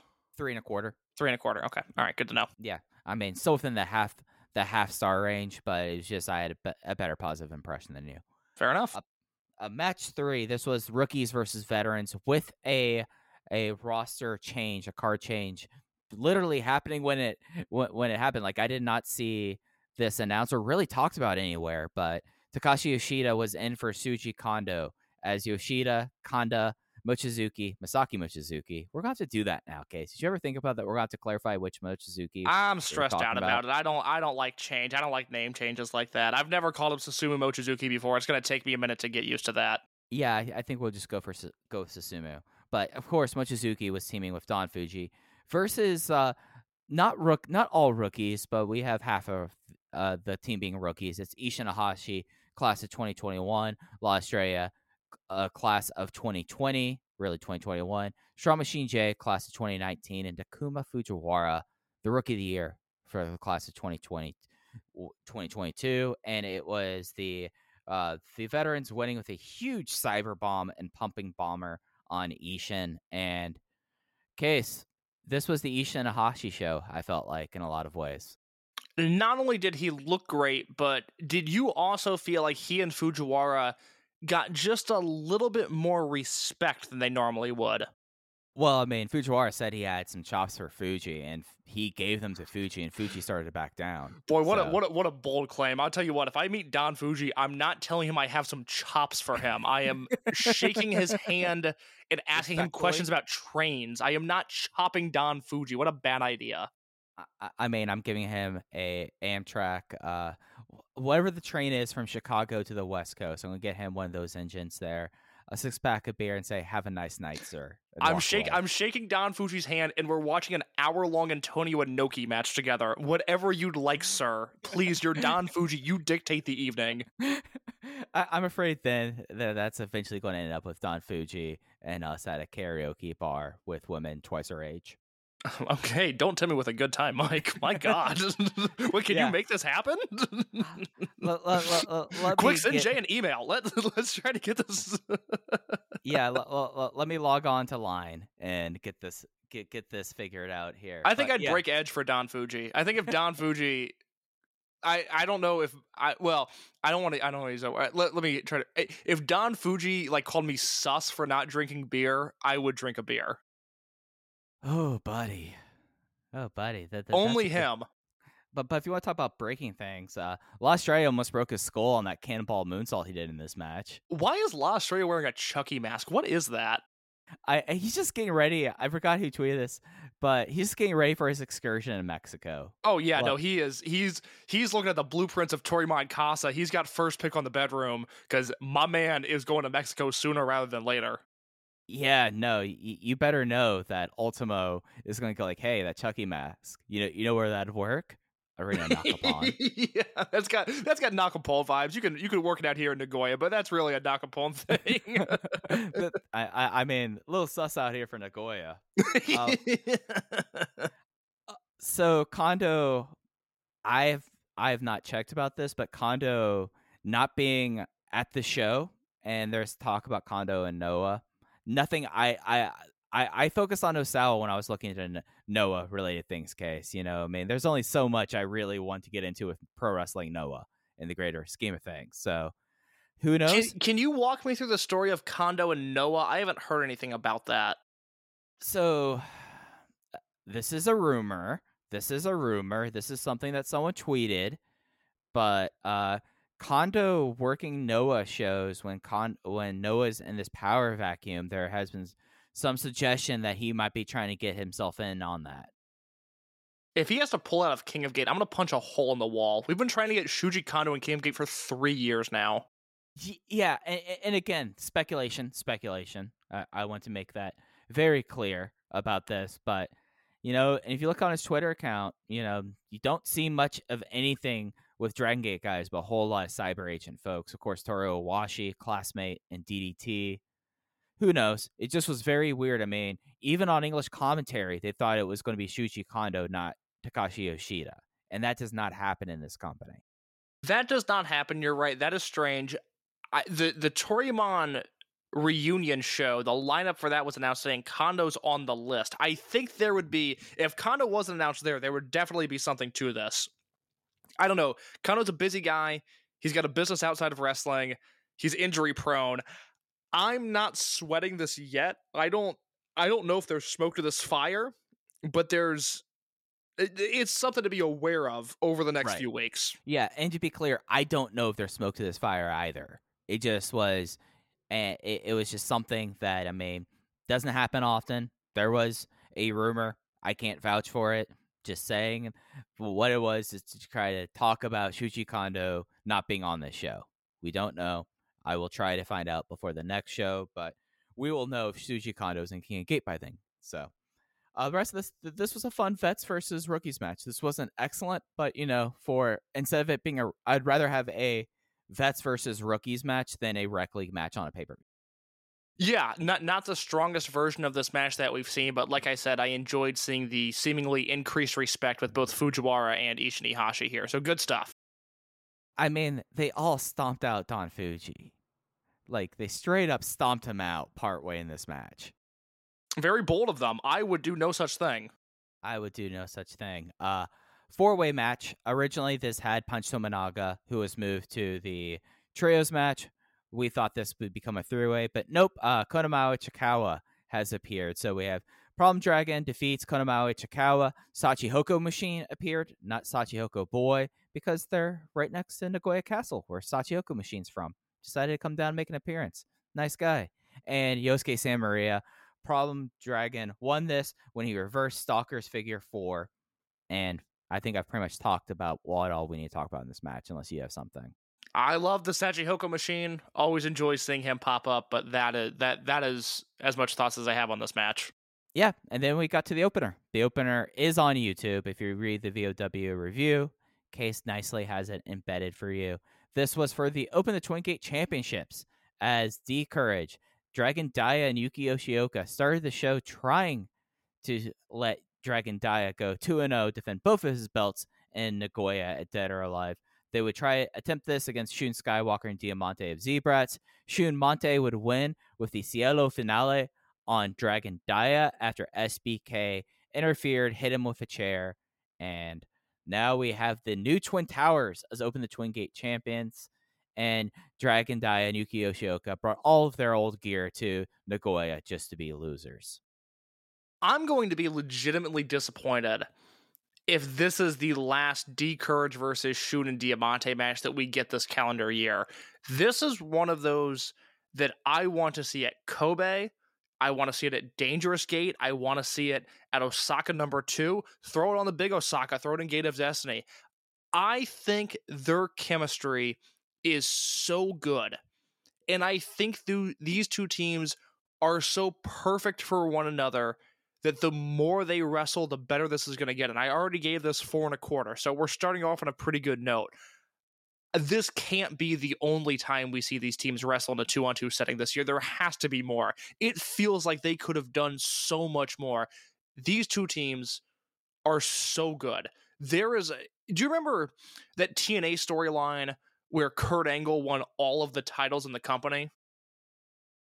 Yeah, because he went in, and I think it was like at the same time, like the last one was against Samoa Joe, I want to say.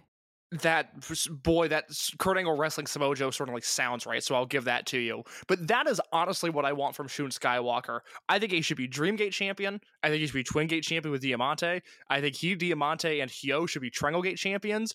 And we should figure out a way to get him the Brave Gate belt, even though he doesn't fit the weight requirements. He is...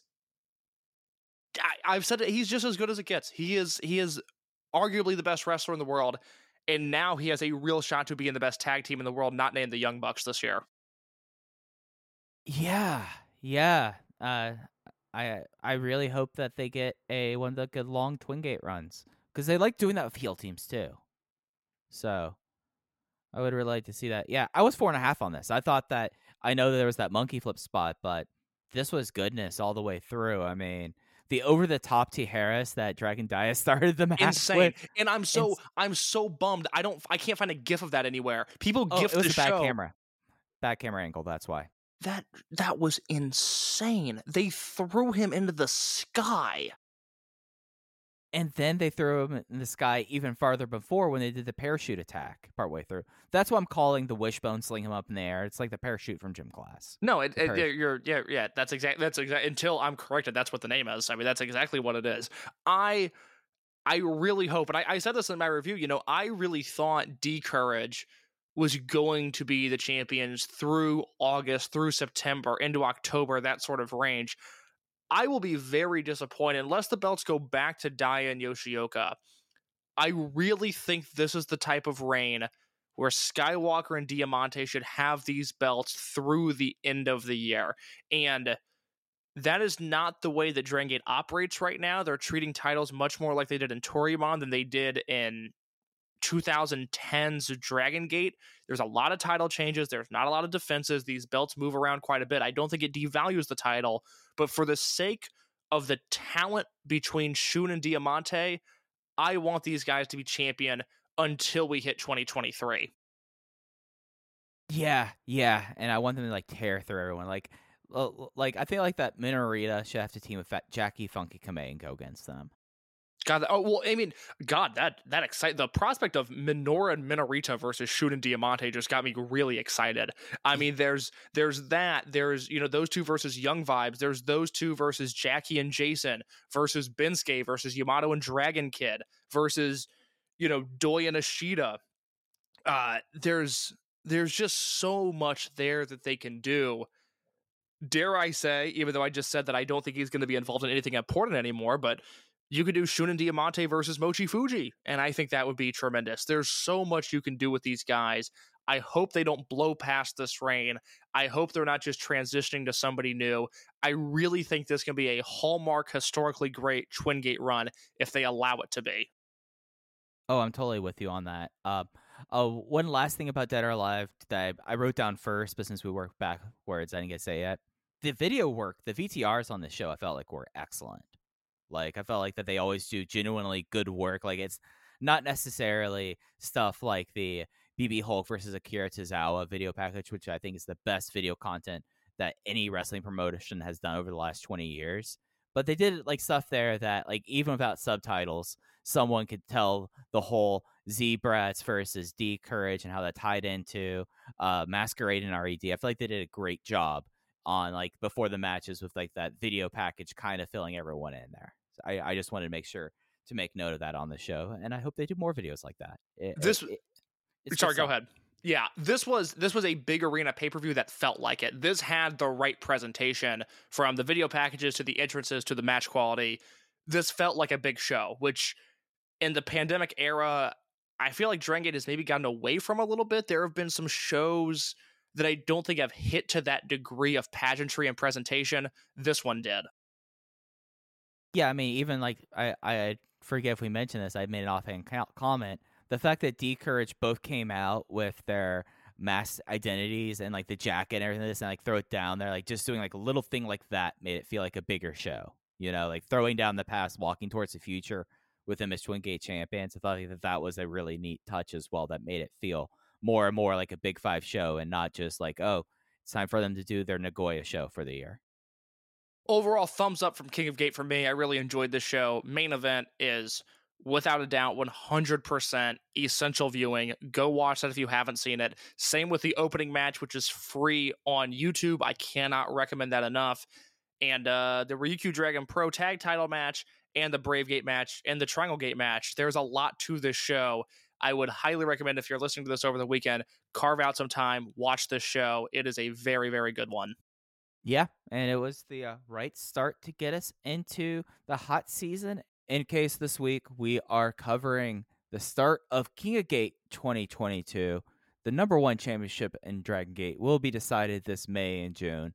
Kicks off May 11th on Wednesday, Tokyo Korakuen Hall. 4 of the 16 first round matchups. It's the largest field of King of Gate tournament, and it's a single knockout tournament. There's no Dragon Rumble second chances here in 2022 case.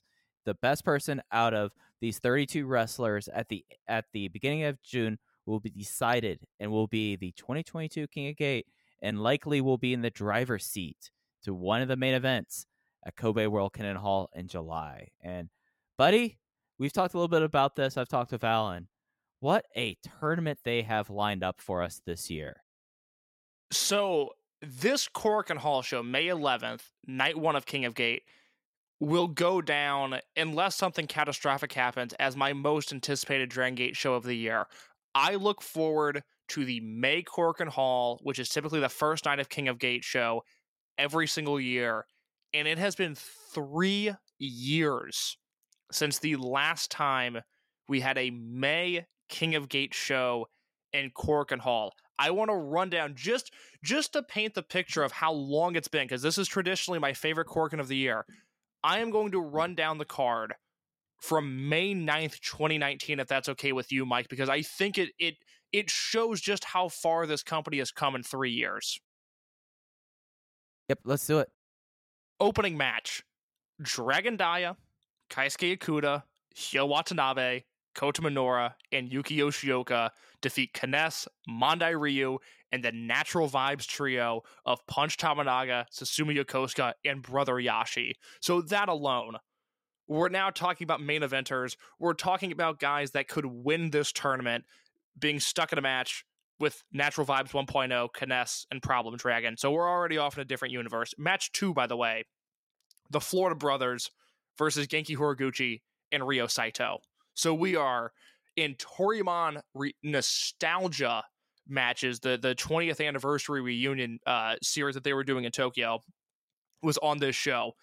Strong Machine F, Strong Machine G, and Strong Machine J versus Dragon Kid, Jason Lee, and Kaito Ishida. I'm sure that match was very good. This was the second month of Strong Machine J's career. That's how far back this goes.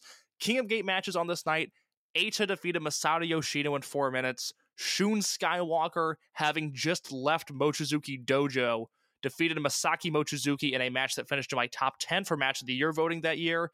There was a 10-man tag match, again, just to show you how long ago this was.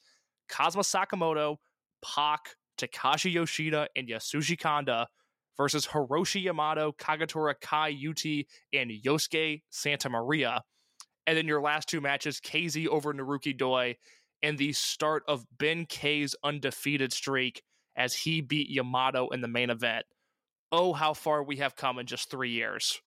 Yeah, that's a completely different world. Like, and I remember like how groundbreaking that Shun versus Mochi match was.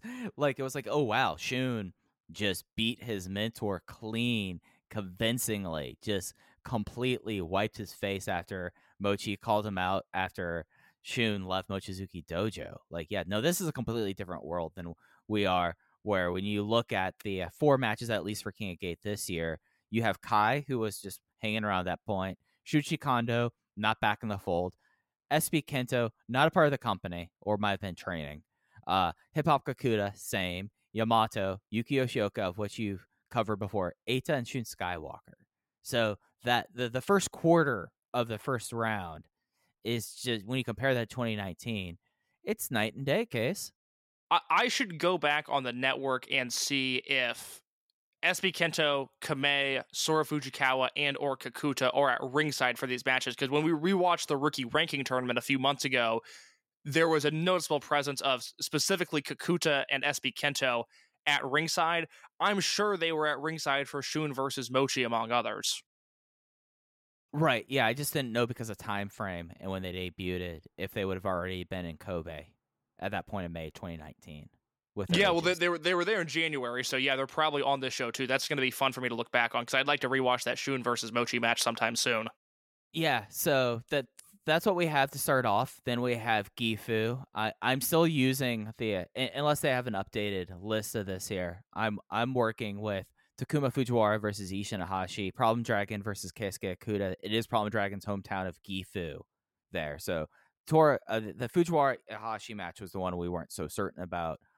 Just continuing to run down the first round, and Kobe Samba Hall in the 15th. So same week, we have Jackie Funky Kamei versus Yosuke Santa Maria, Dragon Dia versus Hyo, UT versus Kagetora, La Estrella versus Strong Machine J, and then we get into the Hokkaido first round matches that you talked about earlier. So they're not going quadrant by quadrant in their matchup. So it's not like, okay, the people who've won, like Kai and Shuichi Kondo, are not facing. The winner of that's not facing the winner of SB Kento versus Hip Hop Kakuta on this. So it's kind of mixed formats going for the next month, and they will wrap up in Osaka. I think they have one more Kobe show, and then the June Korakuen. But Case, from what we have out of the first round, what are your matches to watch? I've got 3 that I am super, super excited for a number of reasons. First of all, Yamato versus Yuki Yoshioka. I talked about this when the lineups were announced. I know Alan mentioned this on the show earlier this week, the most recent Open the Voice Gate, that he wasn't so sure about my opinion. I am fully locked in on Yoshioka defeating Yamato. I think that's going to be a great match. That to me is a red herring. If that match happens in Kobe or Sapporo or Fukuoka, I think Yamato's winning. That match happening in Tokyo, that is a Yuki Yoshioka victory. On that show as well, Eita versus Shun. That's a fascinating match. Those guys have only had one singles match. That was a big deal. That was the Kobe World 2020 main event. These guys are at 2 very different stages in their career now. I look forward to seeing what they can do. And my most anticipated match of the tournament, for attendance reasons, for booking reasons, for match of the year contender reasons, May 22nd, KZ versus Kota Minoura, number 1 with a bullet for me. I am so excited for that match. Yeah, there's just a lot here that I find very interesting. I mean, even Shuji Kondo and Kai. I had Shuji Kondo winning his quadrant but when I was talking with Alan, and I'm still so riveted by that. The future clash that does big things for me, Case. You could guess that when they gave me that lineup, you could tell which one was the Mike Spears Produce match there. And then there's just like UT versus Kagetora. That again scratches my brain in a certain way that you could definitely see. And I'm gonna throw out another one on that same show. I'm ready to see La Estrella versus Strong Machine J, Case. That this is either gonna be pleasure or pain for me, and I can't wait to see which one we're gonna get. If that is a good match, the victory lap that I'm going to do on Strong Machine J that week is going to be so annoying because I have been so down on him really for a year and a half. No, 3 years. Since Kobe World 2019, I was like, all right, enough. I've got it.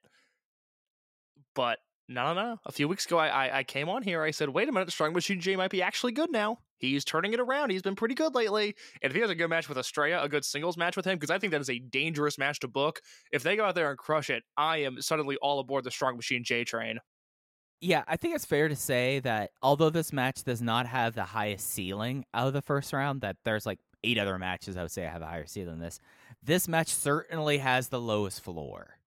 So, there's a wide breadth of what this match can be, and I'm really excited to really get into it then. So, Case, when I was with Alan on the Torch, we did our Final Four and then our winners here. It's kind of hard we're working with the Japanese bracket, though we're able to figure out most of this. Who do you have as your 4 people to keep an eye on and winning their quadrant in their Final Four, and who do you have as your 2022 King of Gate? Okay, let me make sure that this works out. I have the bracket in front of me. I can help you out. Well, I have it in front of me too. I'm only hurting myself at this point because I'm trying to figure out. Of course, Mike sent me this ahead of time, but I'm not prepared. Because why would I be? It wasn't going to happen this week. Oh shoot. Okay, SB Kento is going to be in the Final Four. Okay. Eita is going to be in the Final Four. Yep, both of those are eligible and legal. You're 2 for 2. The problem is that I can't have KZ in the Final Four if I have Eita, right? Nope, they're in the same quadrant. I don't like these quadrants, Mike. I know, like that was the thing. You're likely looking at Eita versus Strong Machine J second round, and then the winner that's probably facing KZ to advance to the semifinals. Like that's a tough. That is the block of death. That's the quadrant of death right there. Okay. I got this. Scratch that from the record. Okay. Give me Yoshioka. Okay, Yuki Yoshioka coming out of the top right quadrant. Give me KZ. KZ coming out of the bottom right. Give me Jason Lee. Jason Lee coming out of the bottom left.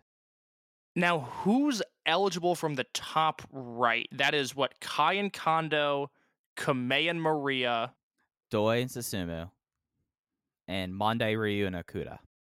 Okay, so we don't have to worry about that. Okay, so that makes it easier. I'm glad we did process of elimination here. Hey. Give me Is Doi versus Jason? Is that a semifinal match? That could be a semifinal match. That's legal. So Yoshioka, KZ, Doi, and Jason. With KZ versus Doi as my finals and KZ winning, I don't know if I'm committed to that, but I think that's what I'm going to submit as my final answer. First ever back-to-back winner, KZ. Oh my god, he won last year, didn't he? Yes, he did. And they've never had back-to-back King of Gates. He could be the first one. That it could finally be KZ time. I want to clear the lane for you to give Eita the win, because you've been on the summer of Eita. You believe in that more than me, even though I'm roughly there with you. And for the sake of this podcast, we should go down different paths. All right, so you're gonna go with KZ. I'm gonna go with Eita. But also Minoura could beat KZ. Yeah, bottom right booking. That booking, Minoura versus KZ in the first round, single elimination tournament. That is unbelievable. I can't believe they're doing that, because that is, to me, maybe I'm crazy. To me, that is the most 50-50 match that I have seen in wrestling in years at this point. I have no idea who's going to win that match. Yeah, no. GM Saito, we have to talk to him about how he seeded these people. Like, Kai should be number 1 seed. Absolutely. He's a Dreamgate champion. But making Shuji Kondo the 32 seed? Nah. In the doghouse. Shuji Kondo in the mud confirmed. Yeah. So what okay, give me this as I get really manic as I break down King of Gate 2022 for some reason. Here's what I will say. The winner of KZ versus Coach Minoura is winning King of Gate 2022. Okay. Yeah. I said at the start of the year, one of my predictions was Minoura was going to win King of Gate and either win the Dreamgate belt before World or win the belt at World. That is a viable option. Jay talked me into thinking this was the year of KZ. The winner of KZ versus Coach Minoura is winning King of Gate 2022. Man, you're the most divided man. Oh my god, I'm exhausted from doing this. I knew this was going to be hard. I had an idea. I mean, my initial thought process was that it was going to be Eita versus Jason in the finals. I don't think they're going to do that. I don't buy into that completely. I don't know if Jason can headline, even with the boost of it being the King of Gate finals and on a big week for Dragon Gate. I don't know if Jason can headline a Cork and Hall show in a singles match like that yet. I don't know if that's, even with Eita, I don't know if that's big enough. But I think if you take Doi over Jason, keep Jason where he's at, which is a push commodity, but not the guy. KZ and Doi have history.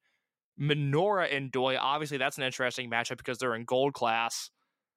It's either going to be Doi versus KZ or Doi versus Minoura.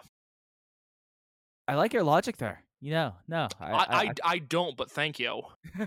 So I said this on the torch, but mine are Shuji Kondo, Jason Lee. Jason Lee winning. Jason Lee is going to the finals. And that's going to be against the winner of Yuki Yoshioka and Eita, with Eita beating. And then Eita versus Jason Lee in the finals. And Eita, your 2022 King of Gate champion. Because this is the summer of Eita. And let me tell y'all why, even though the Paris del Mal de Japón will not dissuade the vibes we're going to be getting when the sun casts the shadow over El Numero Uno. We're going to overdrive the Mirage case. We're just going to be taking a place. What is happening? I feel like I'm having a stroke with all these cliches you're using right now.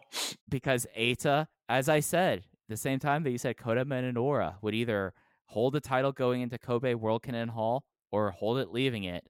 I've said since day one, Case, it's going to be the summer of Eita. Case, it's going to be the summer of Eita. And guess what, Case? It's the summer of Eita. It starts on May 11th in Tokyo Korakuen Hall, and it will continue as Eita will march through the field. He will become the 2022 King of Gate, the Dragon Gate #1 championship, and he will win the Dream Gate from Kai, one of the people who orchestrated his ouster from RED, and his new best friend, Nosawa Rongai, standing there now with looking at double belt Eita, and no, hey, it's this kid's summer. It's the summer of Eita. Did I sell you on that? No, but I could kiss you on the mouth for having Yuki Yoshioka in your semifinals. I'm so glad we're on the same page there. Yeah, I just look at that upper right quadrant where it's him and Yamato, UT, and Kakatora, and then Takuma Fujiwara and Ishinahashi. And I am not seeing that last team right now in that quadrant. And it just seems like that now D-Courage lost to Twin Gate, and you could kind of do more things with Yoki-Osha, and giving him a strong win against Yamato and then probably UT. And I think that's the way you start doing it. Yeah, it can't be UT, it can't be Kakatora, it can't be any of the young guys. Is that other match, is that Ishida versus Susumu No, in the top right? No. I believe that might be that's Dragon Kid versus Diamante. Oh god, I'm excited for that. Those Yuki those Yoshioka versus Diamante, and to decide who goes on the semifinals.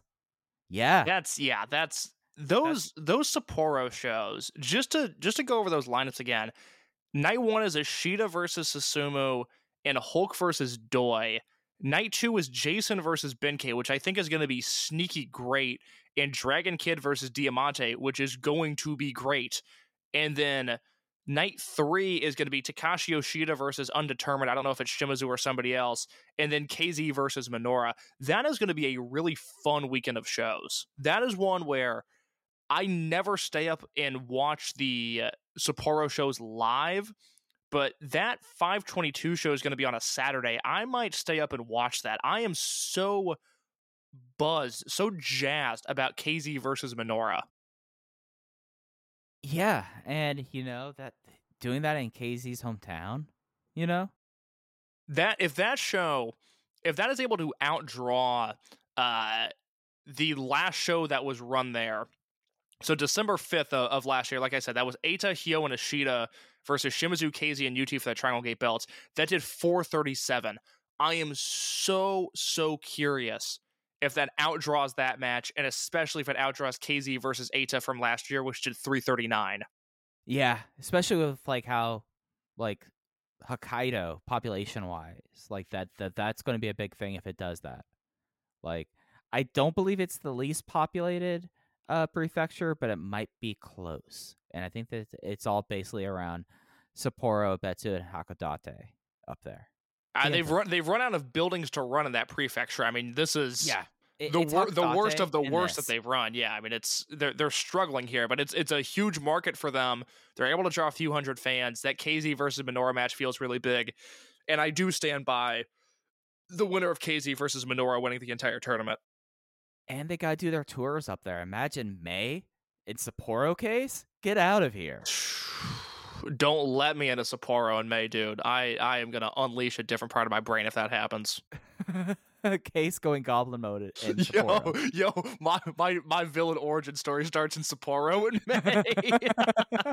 And it happens on May 22nd. What are you doing there? I'm watching King of Gate. What are you doing here? Why are you starting to glowing? Because I've just seen KZ versus Kota Minoura. Just pacing in the background of the Sapporo Stadium watching KZ versus Minoura. You're just dribbling a soccer ball across your foot, just angsty. Just gonna this Burberry Gurt. This Burberry Gurt. Oh god, if that match is at 4.5 or above, I would be so bummed. And then you're gonna become your villain. Damn, that's how it happens. That is how it happens. Well, buddy, I think that's going to do it for this episode. Just as a programming note, because of the midweek Corkin, expect next week's Voice Gate around this time. We'll be shooting to get it out as soon as we can from there. Then we should be back to a normal schedule throughout the rest of May, if I'm right. Yeah, I think so, Case, right? I believe so. There's a lot of episodes that I'd like to do, some of which are evergreen, and obviously we have to do the timely ones as well. So for the next few months, I'm very excited. There's going to be a lot to talk about on this show. So I hope people listen every week, because there's a number of things that I'm really excited about that I'd like to talk about on this show. It's the hot season, Case. Everyone's better get into it. Get into it. And that's going to do it for us. So you can follow us on Twitter at OpenVoiceGate. Cases at _ in your case. I'm at Fujiheya. Thanks for listening to Open the Voice Gate. We'll be back with you next week talking about opening day of the 2022 King of Gate to determine Dragon Gate's #1 championship. Take care, everyone.